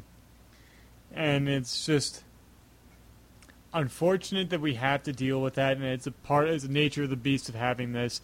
And I understand, you need some sort of conflict and everything like that, and you think of comic books have been built upon those kinds of conflicts. You look at Chris Claremont's run, 17-year run on the X-Men. It was the longest running span of soap opera you've never wanted to see, and it's who's sleeping with who's mad at what, and then it's just those things I think just need to be kind of buried a little, and then highlight other better aspects of the show, the crime fighting and the vigilantism and the kind of characters we can have. I mean, of course, have the personal relationships still there, but I bet you Oliver's gonna mess up the first night he goes out, and Felicity has a new boyfriend. He's gonna probably go too far, or he's gonna miss with an arrow when he wasn't going to. Usually, so. Ugh. And that stuff just gets so tiring because we've seen it, we've been there, we've done that. It's not impossible on Arrow to come back from being an unlikable character. Hell, Laurel did it. Laurel did a complete 180 for me and for a lot of other people, I would say. There were people who really weren't big fans of Laurel in the first couple seasons. And then, going right up through the end of season 4, she had become one of my favorite characters, and I really loved her arc, and I really loved the way she redeemed herself, not only as a character but as a person on the show. And then, of course, they killed her off, because why have nice things when you can have horrible things that you don't really care about at all? Not that I think Felicity should be killed off. It's just that I think the drama that comes with her and that territory that should be minimized to a great degree if this show wants to, continue to hold on to a fan base that isn't, like I said, the Tumblr crowd who eat this stuff up. And if you're part of the Tumblr crowd and you're eating this stuff up, there are other shows entirely dedicated to this type of stuff. You don't need to watch a superhero show for that. You really don't. Okay? Let us have this. You can go watch your One Tree Hill and your Pretty Little Liars and whatever the hell else. All right? Let us have this stuff. But we gotta appeal to a female audience. No, you do appeal to a female audience by writing great female characters like Supergirl, like the Black Canary, like the White Canary, like Iris West. Yes. You don't do it by just having petty soap opera drama shoehorned into a superhero show. Nobody cares. The people who do care can watch that on another show. I really it drives me nuts. And I'm so glad that this is only really something that Arrow's had to deal with. Although I will say, it did kind of creep into Legends of Tomorrow Season 1 with a really forced relationship between Ray and Hawkgirl, which was the worst part of that show. And there was a list of things I didn't like about that show. That was number one. But more than Dane Cook? More than Dane Cook Hawkman. He was just kind of there and didn't really do anything for me. But yeah, man, Felicity's getting a new boyfriend, so whoop-de-fucking-do. Other news of Arrow Season 5, obviously Cody Rhodes has been cast in some sort of role. That's been all over the place. That's been common knowledge for a while. We don't know too much about who he's playing, but I'm not the biggest Cody Rhodes fan in or out of wrestling. I'll give him a chance. We'll see. Yeah, I mean, he's not just going to pop up as Stardust. I mean, well, I hope not. Oh, well, now that I've said that, that's exactly what's going to happen. Like, Felicity hires him to get back at Oliver. You know what? You know what? That would be just like the perfect storm of things I hate: Felicity and Stardust. That Cody Rhodes plays her boyfriend. Yeah, that's exactly. Oh man, that's. You know what I'm dreading? I'm dreading next year around this time we're going to get the news that that Felicity signed the Captain Cold deal and she's going to be on all the shows. That's like I'm frightened of that. And the thing is, I do not. Emily Brett Rickards, like, I do not hold any of this against her. I know that's another thing I want to make that explicitly clear. I think she's a wonderful actress and not hard on the eyes. And it's like, I want to see her succeed in a very nice and good character. It's just how she's written for the past 2 seasons of this show that it's just been dreadful. And I don't think any other word is able to describe it. Exactly. Felicity was an awesome character in the first 2 seasons. We all loved Felicity the first 2 seasons, and then her and Laurel just kind of did a little bit of a crossfade between each other, and Felicity became the unlikable one, and Laurel became the cool one. And I would really like to see a return to form for Felicity in season 5. I know everyone would. That would be very welcome. But I feel like there's a lot of potential for this season, especially the flashbacks to Russia and the Bratva and all that stuff, and that kind of connecting right to when Oliver gets off the island. So I wonder how that will play into the flashbacks, and if we do get to kind of see that again from what we saw in the beginning of the season, and how that all connects back together, and the new aspects of the new team and the new villains, and I think Ragman is going to be a character on this season, and wherever else they decide to go this season, and whatever happens with Diggle, because we do know that Diggle will be affected in some way by the events of Flashpoint. That's been something that has come out recently, that Flashpoint is going to affect Arrow and Diggle in particular. Now, in what way, we don't know. So that's something that I'm curious to see about, and when we will actually see the effect of Flashpoint in the Arrow universe. Is that something that they hold off on until the crossover? This way it's easier to explain, because you can't just come back and suddenly, Diggle's a completely different character and it's never explained within continuity. So that's something that I'm looking forward to, seeing how Flashpoint changes Arrow. Going back to some of the more positives going into Arrow season 5. Yeah. So there is potential. Like, we've been gushing over shows and movies that have happened up to this point, and we're at a crossroads with Arrow right now, it seems like. Like, if this season doesn't fare well, it may or may not be the last season of Arrow. Would you agree? In some way, I feel like them touting that this is kind of the end of an era this season, or it's kind of coming full circle back to the flashbacks leading back to when Oliver gets off the island. That would be an ideal place to end the show. But we do know that Stephen Amell has, I believe, he signed on for 7 seasons, although those seasons aren't confirmed.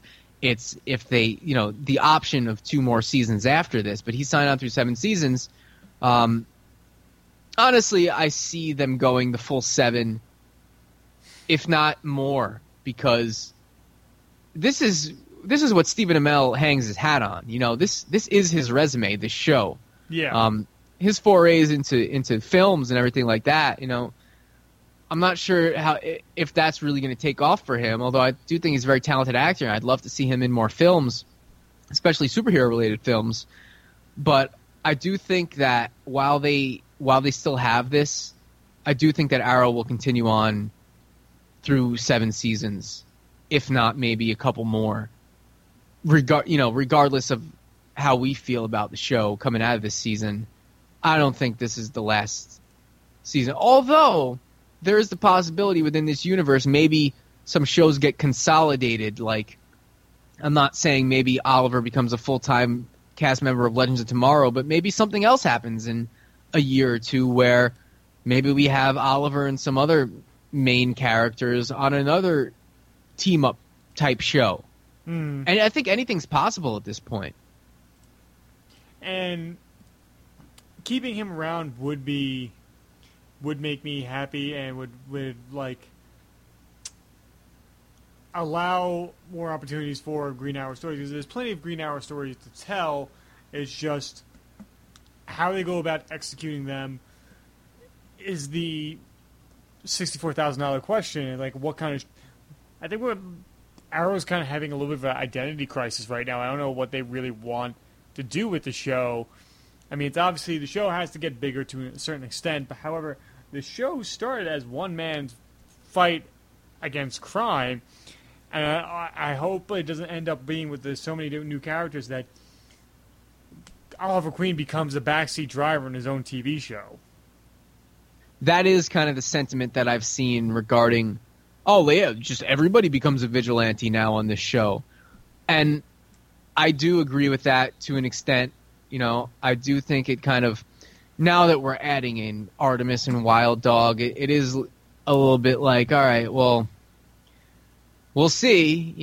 I don't know. I've always, when he started recruiting like Roy, and and when Thea became Speedy, and when Laurel became Black Canary, and all this, like, that stuff, it felt well earned, and it felt really right for the show and for the evolution of the show.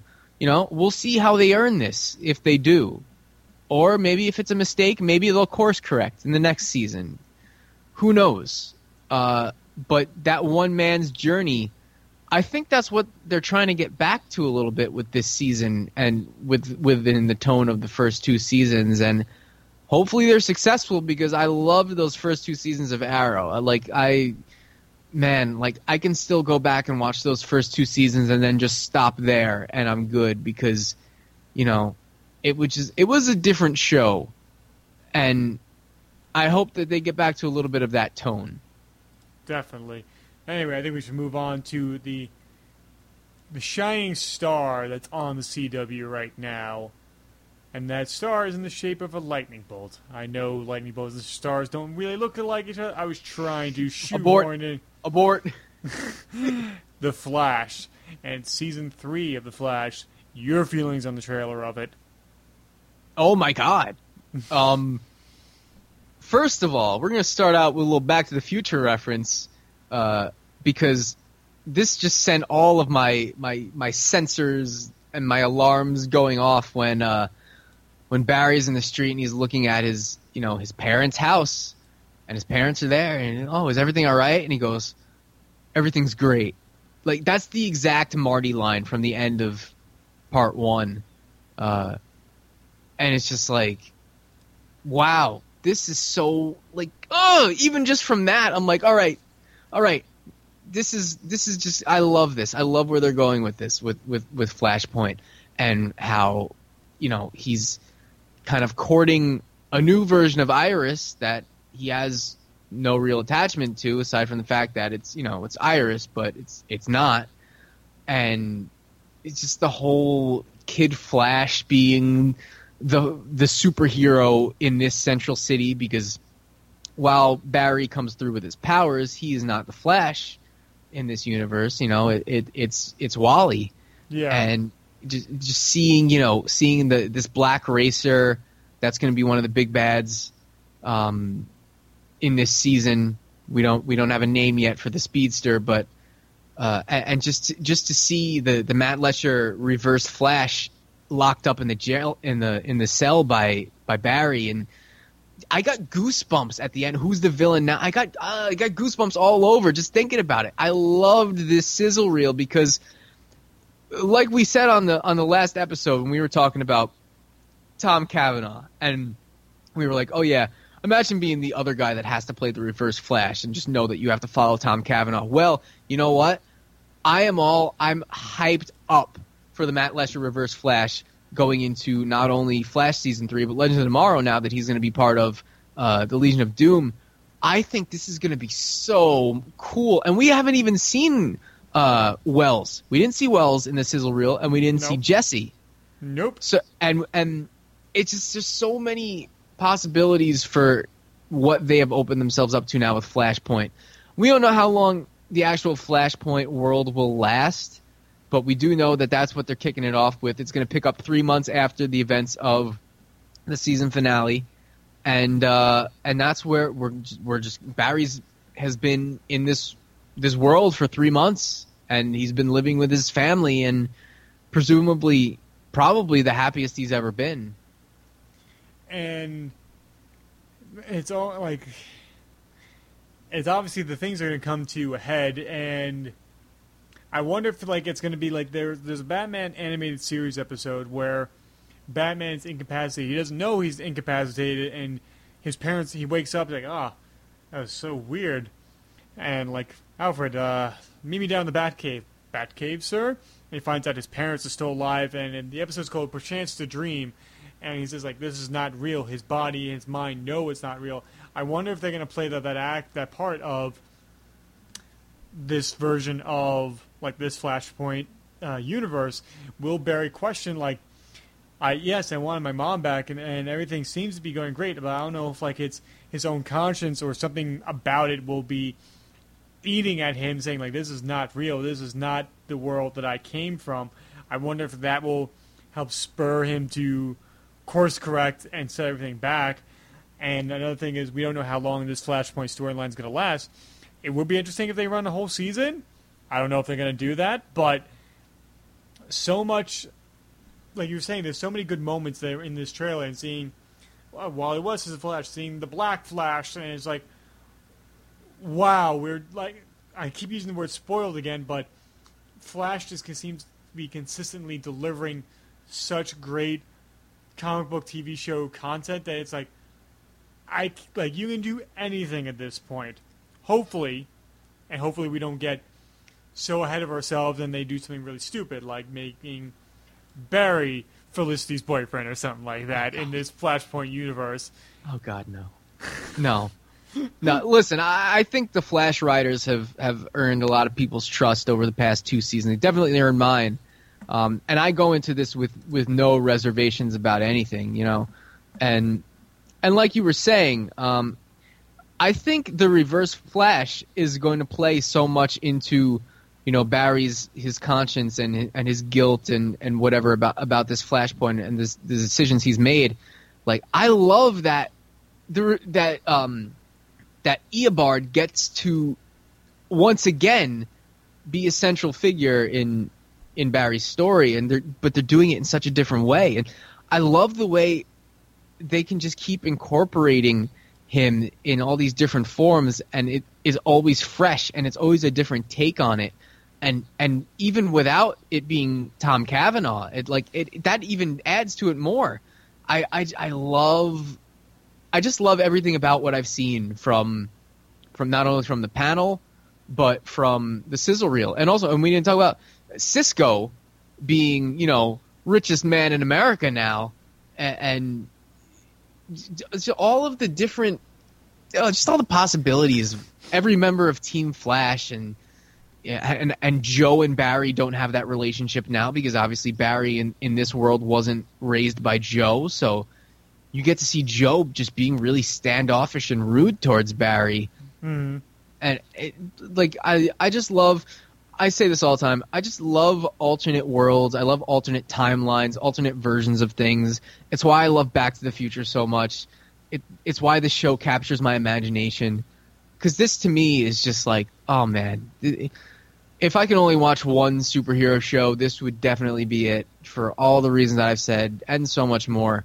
And how great Grant Gustin is and how great the cast is, like we talked about. And if you haven't listened to our Flash Season 2 show that we did with Justin the other week, then check that out on the Anything Goes SoundCloud. But man, I like October 4th cannot get here soon enough. And that's a nice little day early birthday present. I was going to for say, me. like, that's the day before your birthday, so that's the perfect gift for you right there. It is, and it, you know, Arrow being on the actual birthday is still not even as good as the Flash being the day before. So yeah, I'm looking forward to that. And also we have Tom Felton playing a character named Julian Dorn, and you know, you wonder if he's going to be playing the role of one of the big bads, which of course we have that Black Racer that we've seen, and also Dr. Alchemy this season. And Death the Black Racer was a New Gods character created by Jack Kirby and showed up again in Grant Morrison's run of the JLA during the Rock of Ages storyline. And so, like, Black Racer could figure prominently in this show because he is this version of Death inside the DC universe. Like, once its shadow falls upon that character, his fate is sealed. So, and then there's we don't know if like it's Black Racer or it's Black Flash, where it is the Speed Force's version of Death coming for Speedster, saying, "You've meddled with time so much that the Time Wraiths are not equipped enough to stop them. That the Black Flash needs to be called upon." And it'd be interesting to see if Tom Felton plays him, or like you said, Dr. Alchemy. And like Tom Felton, obviously, anybody who's a fan of geek culture was Draco Malfoy in the live-action Harry Potter movies. And have him added to the cast it's great to see film actors go to TV, so we get to see a lot more of them, as well as actors who start out as child actors and don't just become that one note and actually go on to have other careers. So having him as a successful career as an actor, and especially on a show that I have so much love and respect for, just makes me giddy with excitement what can come from this. And it's funny, I ended up Googling Grant Gustin, Marty McFly, and he did dress up as Marty McFly once. Yeah, I saw that. And and then when you were saying about Ramon is the richest man in America, I'm like, I hope like Grant stops by a TV monitor and we see the entire history of Ramon coming. Ladies and gentlemen, welcome to the Cisco Ramon Museum. And it's like to see Grant Gustin, and Ramon's like guards grab him like, we can do this easy way or the hard way, and then. The easy way. You're good in Star Labs, like, level 4. Star Labs level 4! Ah! yeah, with Caitlin would, I guess, be the person to wake him up. And with, like, really noticeably breast enhancements that just make it very uncomfortable. Like, you're so God. big. Oh, God. Just shoehorn more Back to the Future jokes in there. So, if you haven't guessed by now, this is probably the number one show that we're looking forward to right now. And as you said, October 4th cannot come here soon enough. And it's near my birthday because we're only a week apart when it comes to our birthdays. So Yeah. and so, like, this will be an early birthday gift for myself as well. So, The Flash Season 3 isn't October yet. That's all I need to say. Now, We should get together and watch the premiere like we did the finale. I'll be down for that. I'll be totally down for that. I know there was supposed to be, like, there was a show, like a concert I wanted to go to on October 4th, but the guy I wanted to go with is kind of touch and go if he wants to go with me, so I'm more than happy to say, all right, I'll skip the concert and watch the premiere with you. Oh, all right. What concert? There's a band called, not Hailstorm, but Ailstorm, A-L-E. Oh, Storm. yeah, I've heard of them. And, like, he's like, my buddy Mike has gotten me into, like, folk metal and stuff like that, and I find it very humorous and enjoyable. So listening to, like, pirate metal and a lot of stuff coming out of Europe, and I get a kick out of it. And they're playing at the Gramercy on October 4th. So if he can't go, I'm more than willing to watch the premiere with you. Sweet. Okay. Now, let's move from the TV to the silver screen. When it comes to DC Universe, two master trailers dropped at Comic-Con 2016. Now, which one would you like to start with? Well, I mean, to clarify for everyone, Justice League wasn't even a trailer. Justice League was just kind of like a sizzle reel or just the footage of what they have so far. I think a lot of people mistook it as a trailer. But it was just kind of introducing you to the tone and to the characters, not so much plot stuff. But I think, you know what, let's start out on Justice League since we're talking about that right now. Wow. Right. Yeah. This was, and they didn't announce a Justice League panel or anything, but I kind of had a sneaking suspicion they were going to surprise us with a little something, but just from the build up with showing all the logos, which by the way, I really love the new solo Batman logo. That's my desktop wallpaper right now. Really? That's and cool. my phone wallpaper too. I just love the way it looks without that pesky Superman logo in the middle of it. But wow, this was like I really enjoyed this. My biggest takeaway of this was just how cool Aquaman is in this. And I think that's the biggest thing they had to accomplish with it, because Aquaman, due to the Super Friends TV show decades ago, gave such a, not a negative light, but kind of like, there was somebody made a parody animation of the Super Friends meets the Powerpuff Girls, and it opens up with a Legion of Doom headquarters, and Aquaman and Wonder Woman are tied up in a death trap, and Aquaman's like, the ability to talk to fish have no effect here, Wonder Woman. And that's the level of discord people consider Aquaman, like, oh, he talks to fish. And it's even a joke they make at the end of this little teaser. Yeah. And the casting of Jason Momoa should have been like, all right, we're going to treat this seriously. And then you look at, like, in the New 52, Jeff Johns took over the writing of Aquaman early on, along with him doing the Justice League as well. And his take on Aquaman, like, it opens up with him stopping a bank robbery. Like, he lands in the middle of the street as a stolen armored car barrels towards him, and he punctures the front of it with his trident, and he lobs the entire armored truck over his shoulder and landing on top of it, and incapacitates the robbers. And one of the cops comes up to him and says, doesn't say thank you or anything, that's like, hey, Aquaman, do you need a glass of water because you're so far away from the coast? He's like, I don't need that much water to survive. And then the whole first arc is trying to prove to people what he really is and what he can do, and not just be treated as a joke. And I feel like this movie has to do that as well in the mainstream pop culture conscious, and I think this trailer accomplished that. I think it definitely did, judging by the reaction. And just judging by me, because I'm not someone who's ever been a big Aquaman guy, and I'm kind of hyped up, based on this. And just seeing all the cool stuff, like him standing in front of all the waves crashing. He kind of reminds me of Roman Reigns. He has like a Roman Reigns look to him. Yeah, but only I think Jason Momoa has a little bit more personality than Roman Reigns. Well, I mean, goes without saying, and he's a lot cooler than Roman Reigns too. But that's neither here nor there. Yes. So yeah, I mean, just Aquaman came across really cool. I liked the humor that we were getting from Bruce. Although some of the humor, especially on the part of Ezra Miller, I think I'm gonna have to warm up to it a little bit because I think they were going out of their way to be like, oh no, we have jokes, yeah. I mean, it's not, yeah, blah, blah.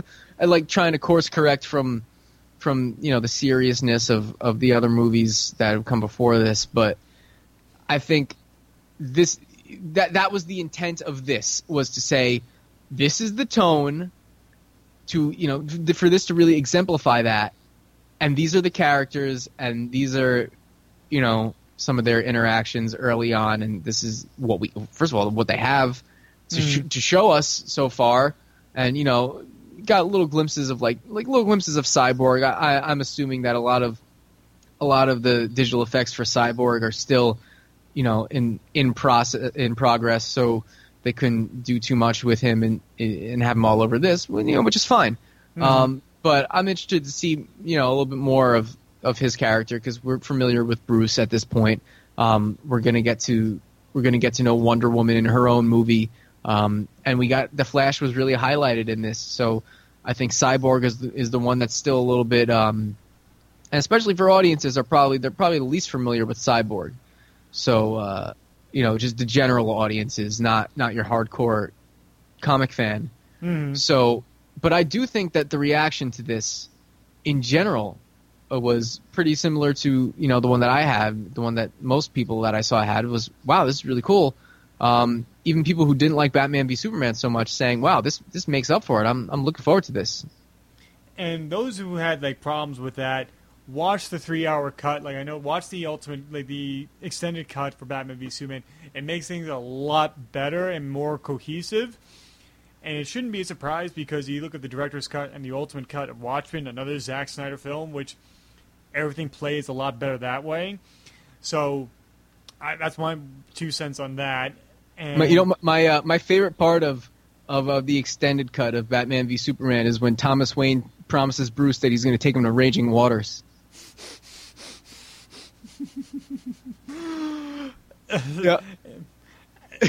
You might have to explain that joke to some people. I had to get that in because I was watching the first time I ever saw Terminator 2 was when I watched it with Tim, and Tim showed me, I guess it was like a special edition DVD. Yeah. And we watched this extended cut that had extra stuff. And then I recently watched Terminator 2 again because I really loved it. And the version I watched, I guess, was just the theatrical cut that didn't have this bit in it where what's dude's name? Dyson? Yeah. Where you get to see him with his family, and he promises his kids he's going to take them to Raging Waters. And we just have a joke about that because Raging Waters is a song by metal band Testament that we both love. And so the whole time we're watching the movie, we're just making Testament jokes. And that wasn't in the theatrical cut, and that's when I was watching. And I'm just waiting for Raging Waters, waiting for it. And then he dies, and I'm like, wait a minute. Did I make that up? Did I envision? No, I didn't. I was trying to convince myself that I didn't create Raging Waters being a thing, which would have been really weird because we had a joke about it. So how would that? So that I Googled it, and I was like, oh, it's an extended version of Terminator 2. How long were you confused by that? How long was it until you looked it up? Was it a matter of minutes, or is it Well, when they went to the building and then he gets pumped full of lead, I was just kind of like, I remembered something about, wait, what is it? What is it? And then I just grabbed my phone and looked it up. But I was very confused there for a minute because I was like, no, this is my favorite part of the movie, Raging Waters. and then the part where he throws out all of his Testament records isn't in there either. Oh, yeah, and always say most movies extended cuts are the way to go if it was if there was an extended cut, I usually watch that. You think of like Blade Runner and things of that nature. But going back to Justice League, seeing Wonder Woman and Batman kind of doing the recruiting together, and that they're having this kind of friendship while Superman is gone, is a really cool thing to see. And then my favorite moment is I took a still from it, and like you mentioned it before, with Aquaman sitting at the edge of the ocean and the waves just engulfing him. Zack Snyder's always been a great visualist, and that's an image that will stick in my mind until I see the movie and see there's probably 2,000 more frames like that in that movie, so cannot wait. I enjoy the fact that they're going for a lighter tone. Hopefully they don't make it too hokey, like, it becomes too jokey or anything like that, or it tries too hard. I hope they find a nice balance that it is still a serious comic book movie that does have some levity to it, because the criticism of it being too dark on one end, there's a possibility of them going too far into comedy and farce. Hopefully do not do that. Yeah. Judging from this, there's a possibility of that, of them going too far in the other direction. But I'm hoping just for the middle ground of, there can be a balance of seriousness and humor, and that can be for anything. So I do appreciate a lot of the interactions especially between Batman and Wonder Woman. I love their dynamic where it almost had like tell me if you understand what I'm talking about. Like between them, I kind of got like an Ocean's 11 vibe. Yeah, like when Russ and Danny are like recruiting the team. Like I kind of got like an Ocean's 11 vibe. I could see that, and then Ezra Miller would definitely be Linus for sure. Which one is the Amazing Yen? The little Chinese guy. It has been far too long since I've seen that movie. There's 2 consecutive podcasts we have making Ocean 11's jokes and quotes from. No Home Alone references yet, but no. We'll see. There was there's one moment when you exclaimed by saying "Wow," and I wanted to say "What a hole!" Like, no, and I totally resisted. Like, nope, do not fall down that. Like, that is too easy of a joke right here. If we're gonna make a Home Alone 2 joke, I'm gonna have to do another reference to something like that. So, for all the people at home playing Anything Goes Bingo, we have successfully made Back to the Future, Home Alone, and Ocean's 11 references, so you can mark all those off now. Jeez. Any last words you want to say about Justice League? I'm hyped. Yes. I really am. I'm really looking forward to this. I liked Batman v Superman more than most people did, and I'm really looking forward to this. But even more than Justice League, I would have to say I am really looking forward to Wonder Woman. Yeah, I think this is the trailer that took it all. I think this is the trailer, like people are saying DC won Comic-Con, and I think if there was what evidence would be to prove that, I think it would be this trailer. Yeah. This is just stunning to watch. I had to watch this at least 10 times.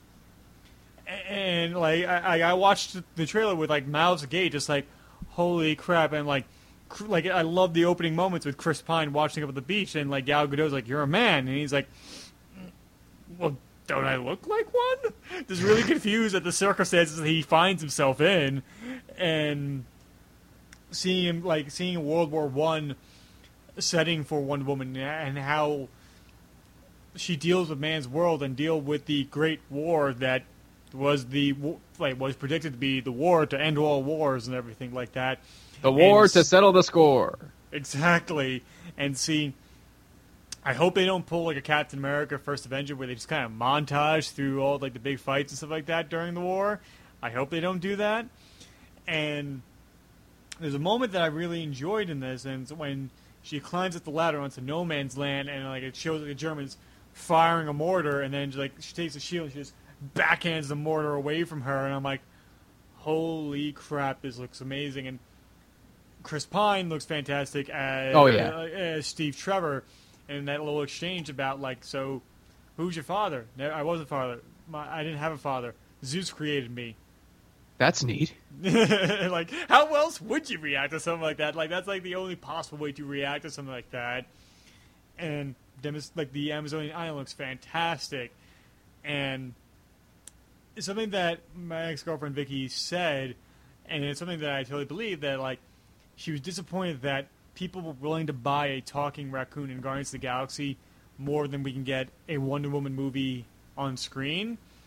And it finally seems like, all right, we're finally going to get a Wonder Woman movie, and it's something that, like Marvel, like the MCU movies have been doing such a great job, and it seems like DC movies are finally playing catch up. This is the one chance that DC movies can take a step out in front of Marvel shadows, saying, all right, we have a female-led superhero movie. What do you have? You have Black Widow. Captain Marvel. You have Captain Marvel, which they are going to do eventually, but they've had Black Widow for years, and they've never given her a movie. Well, yeah. Now they've cast Brie Larson. We forgot to mention that during the Marvel section, but they've cast Brie Larson as Captain Marvel, so that is coming. But Wonder Woman is really the first to break this ground on a cinematic scale. And there's a really if you get the ultimate cut or the extended cut of Batman v Superman, there's a great documentary about Wonder Woman on the disc that I highly recommend. Like, goes into the history of where she came from, the creation of her. Like, the guy who came up with Wonder Woman and the lasso of truth that you cannot lie from. He came up with the idea for the polygraph, and that's what he was a doctor first and foremost, and came up with the polygraph test, and he obviously this man was obsessed with the truth for some reason, but it's interesting to see where the Wonder Woman history came from, and now we're finally get to see a big cinematic take on it. It's something to wow would be the only word I can use to describe just my feelings for it. What a hole! Damn it! I was I'm like, is he gonna research the Earth? I hope to God he does, because I did. I could. However inappropriate it may be, given the subject at hand. Of course. But what was your favorite moment of go on? No, I was just gonna say, just the action in this trailer, it looks so cool. She just looks so cool in battle. She's riding horses, and she's oh my god, I'm just watching it now with the sound off, and it just looks incredible, and her suit really pops out, and this just looks like, I think people are really gonna fall in love with this movie, and I love a good origin story, and I really I love the way that they're setting her up.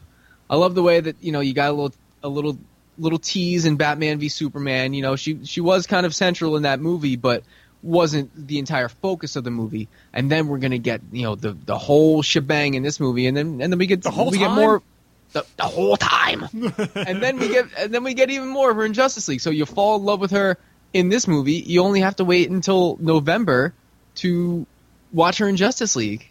Yeah, and it's just this is what I'm most excited about in the DC movies, barring the upcoming solo Batman film. This is the stuff that I'm really I can't wait to sink my teeth into this, and I will be in this theater multiple times watching this movie. It looks that good, and that's how hyped I am about it. And I know this is something that I brought up, and it's a weird technical thing. And it really has no real bearing on the creation of it to most people, but it does to me. The Marvel Cinematic Universe movies are shot digitally. They shot on high-end digital cameras. They shot in the Arri Alexa, and Red Epics, and stuff like that. The DC movies, starting with Man of Steel, of course the Nolan movies, and starting with Man of Steel, with Batman v Superman, and Wonder Woman. It's shot on film, and I think there is a very subconscious distinction between the two of how colors are pop and how faces are photographed and stuff like that. This is shot. I'm looking at the tech specs for Wonder Woman, shot on both 35mm film and 65mm film, and part of it's going to be in IMAX, and there's no better quality right now than IMAX cameras, and to have that to be photographing this movie, and it's probably going to be done for the big action scenes because you don't really need to do sound on the day. And I saw Batman v Superman in IMAX the second time around, and your eyes can tell the grain structure when it went from 35mm film to IMAX footage, and he's like, oh, wow, there's a big difference. And I think that's definitely going to play a subconscious effect on the audience while seeing this movie. And like, I bet you that moment where it's another favorite still from this trailer is when the truck flips and it looks like Wonder Woman rips the door off and throws it behind her, and it falls into the foreground in slow motion. And you're like, whoa! And feeling that movie's still being shot on film, even though I do like the digital workflow, I would like the opportunity to shoot on film at one point in my career. And movies like this successful, keep that option open. Like make music digitally, but master an analog and things of that nature. Or there's something about having a actual amplifier with tubes in it versus like you having your program with like a preamps and stuff like that. There's a subtle distinction about it that the viewers do recognize it, even though they can't put their finger on it. And I think going to that degree, I think actually makes this product or this content a little bit better. Do you agree, or do you think I'm just? Oh no, I totally agree. I totally agree. I think there are certain movies that do warrant being shot in film. You know, not everything does. You know, just think of how many TV series are shot probably a lot more effectively and produced more effectively just because you can shoot them digitally. And going into music as well, that's like, you know, my entire career right now is based on the fact that I was able to learn digital recording in my bedroom when I was 15. You know, so there's merits for everything, but like a movie like this, yeah, this does warrant being shot in film, and if it's going to make that difference and it's going to have that feel, I mean, we go to the movies, we want to feel something, and if this is going to enhance that, then I'm all for it. And I don't need to get into the technical aspects of you know, this and that, because that's not my domain. That's your domain. You know, I get into that more in terms of music and audio, but with film, I just want to sit down and just get lost in whatever world is being presented to me. And if it can be presented to me in the best possible way, you know, I'm not a quality snob. I'm not one of these people that can't watch anything less than Blu-ray or whatever, but you know, I'm all for it, and everything Tim just said, I co-sign. And it's not like I prefer moving on to Blu-ray format. Like that's my preference. It's not saying I won't watch anything on DVD. Like I don't have Taxi Driver on Blu-ray, but I have a DVD copy of it. It's not like I'm not going to watch it. It's like, all right, I put that on yesterday and watched that. And I'm just like, oh, I still got to get this on Blu-ray, but I'm still going to enjoy this movie. It's not like I'm just having this elitist attitude towards it. Like digital photography, like The Flash looks like that, and Arrow looks like that because of the Arri Alexa they use on that. And then like you look at Jessica Jones and Daredevil that's shot on the Red Epic, and that distinct look for those shows is because of that camera and that sensor. And then you look at the movies and you're like, that was shot in film, and it has a distinct feel for it, and it creates a ambiance and atmosphere that enhances your enjoyment of it. I say completely go for it. What would you say your favorite moment in the Wonder Woman trailer? Oh man, I don't know. That's hard to narrow down. I love any time that we get to see her in action. And like the bullet time, you know, slow down shots and that stuff is the stuff that really just like knocked my socks off when I saw it. Like, you know, I like the interactions with Steve Trevor and all that, and I like how elegant she looks in, you know, some of the scenes where she's you know, all dressed up, and I love period films, and I really enjoyed the first Captain America because of that, and I think I'm going to really enjoy that aspect of this. And I know that there were modern-day scenes shot for this. We didn't get any of them, I don't think, in this trailer, which is interesting. I'm willing to bet that most of the movie is, if not all of it, you know, except for maybe a certain scene or two, will take place within the World War I period. But this trailer as a whole, to me, is just... I love it. I love everything about it. And I will continue to watch it and watch it and watch it until we get the next one. And I'll continue to watch that unless they just shoehorn in like a Queen song that doesn't really fit. I don't think that's going to be a problem with this one. Ballroom Blitz. Yeah, like I understand your feelings on that, and those are totally warranted. And if people love those trailers, then more power to them. Like I said earlier, just not my thing. Other people, I understand the appeal. It's just something that kind of doesn't quite do it for me. But this trailer did, and the Justice League footage did, and a lot of other things did. And I think we're really fortunate. We got a lot of great stuff. We've been talking for over 2 hours now, just about everything that came out of Comic-Con, and there's a lot of stuff that we had to just gloss over because there's just too much, and that's a good problem to have when there's too much awesome comic book content being produced on television and film. Like, what a great problem to have, just deciding what you want to go see or when you're going to have the time to see it all. It's a great problem, and we have Suicide Squad coming out on Friday, so just another thing to consume. It's speaking of Suicide Squad, like Will Smith was on Jimmy Fallon, I think, last night in promotion of Suicide Squad, and Will Smith was talking about while on set, and Jimmy Fallon saw an advanced screening of it. It's like, you look so badass going around and you got your wrist guns and you're taking out people. Like, if they told me to run up a car and fight, I'd be like, I just feel very uncomfortable. You just seem so natural in it. And he's just like, Will Smith being the king of cool. He's like, yeah, I know. I've done some movies and everything like that. This is a DC movie. And I'm like, okay, cool. And then I'm on set in costume. I'm like, yeah, all right, this is going to be fun. And all of a sudden, the Batmobile came around the corner, and Will Smith's like, oh, my God, it's the Batmobile. And then seeing Ben Affleck in the suit, and he's just like, oh, my God, it's Batman. And to see Will Smith recounting the image of him being a fanboy while on set of Suicide Squad is just gives me a lot of hope that he seems to have a lot of enthusiasm for this role and for this movie. So it just makes me want to see this movie that much more right now.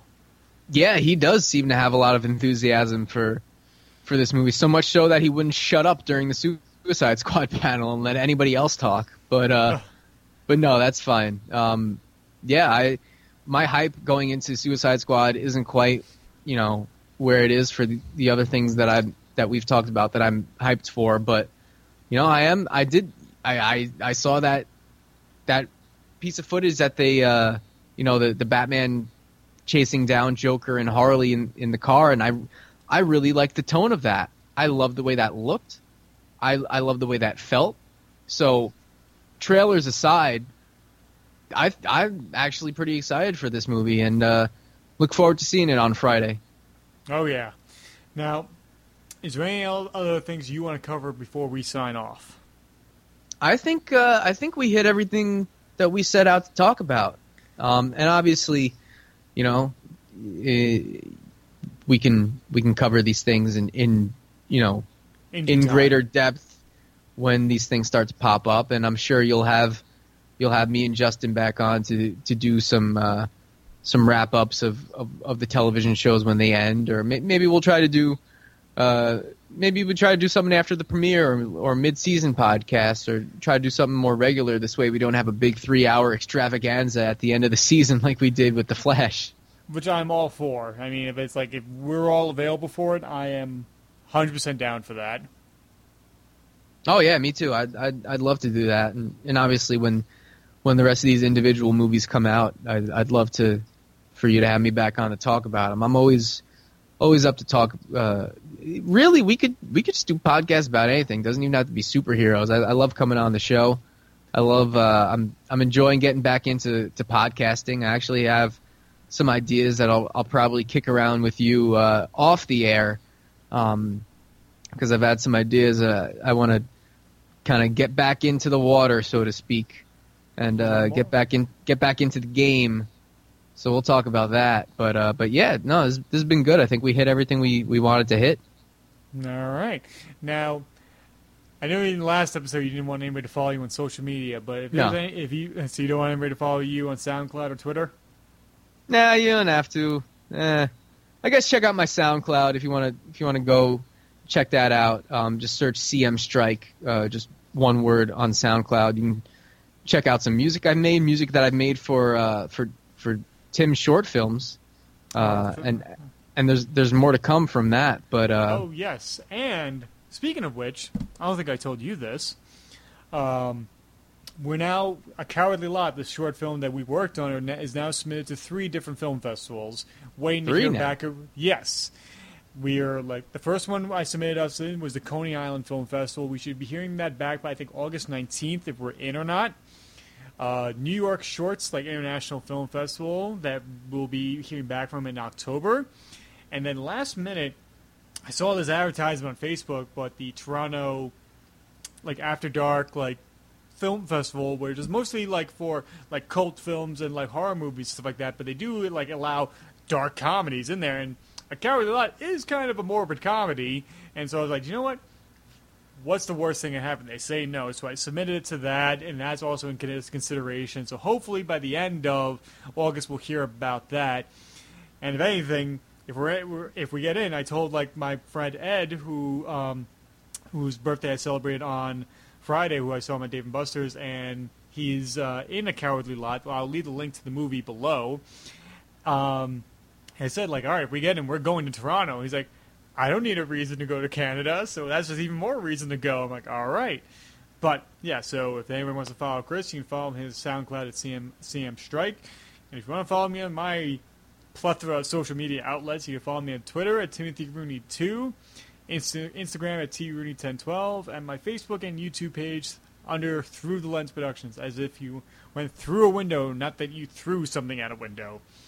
Now, Chris, I want to thank you for coming on the show and being a really fantastic guest on this subject matter.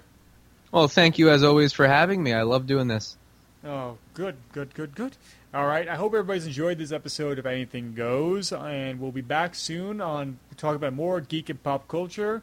And thank you again, Chris, and everybody listening, we'll talk to you again soon.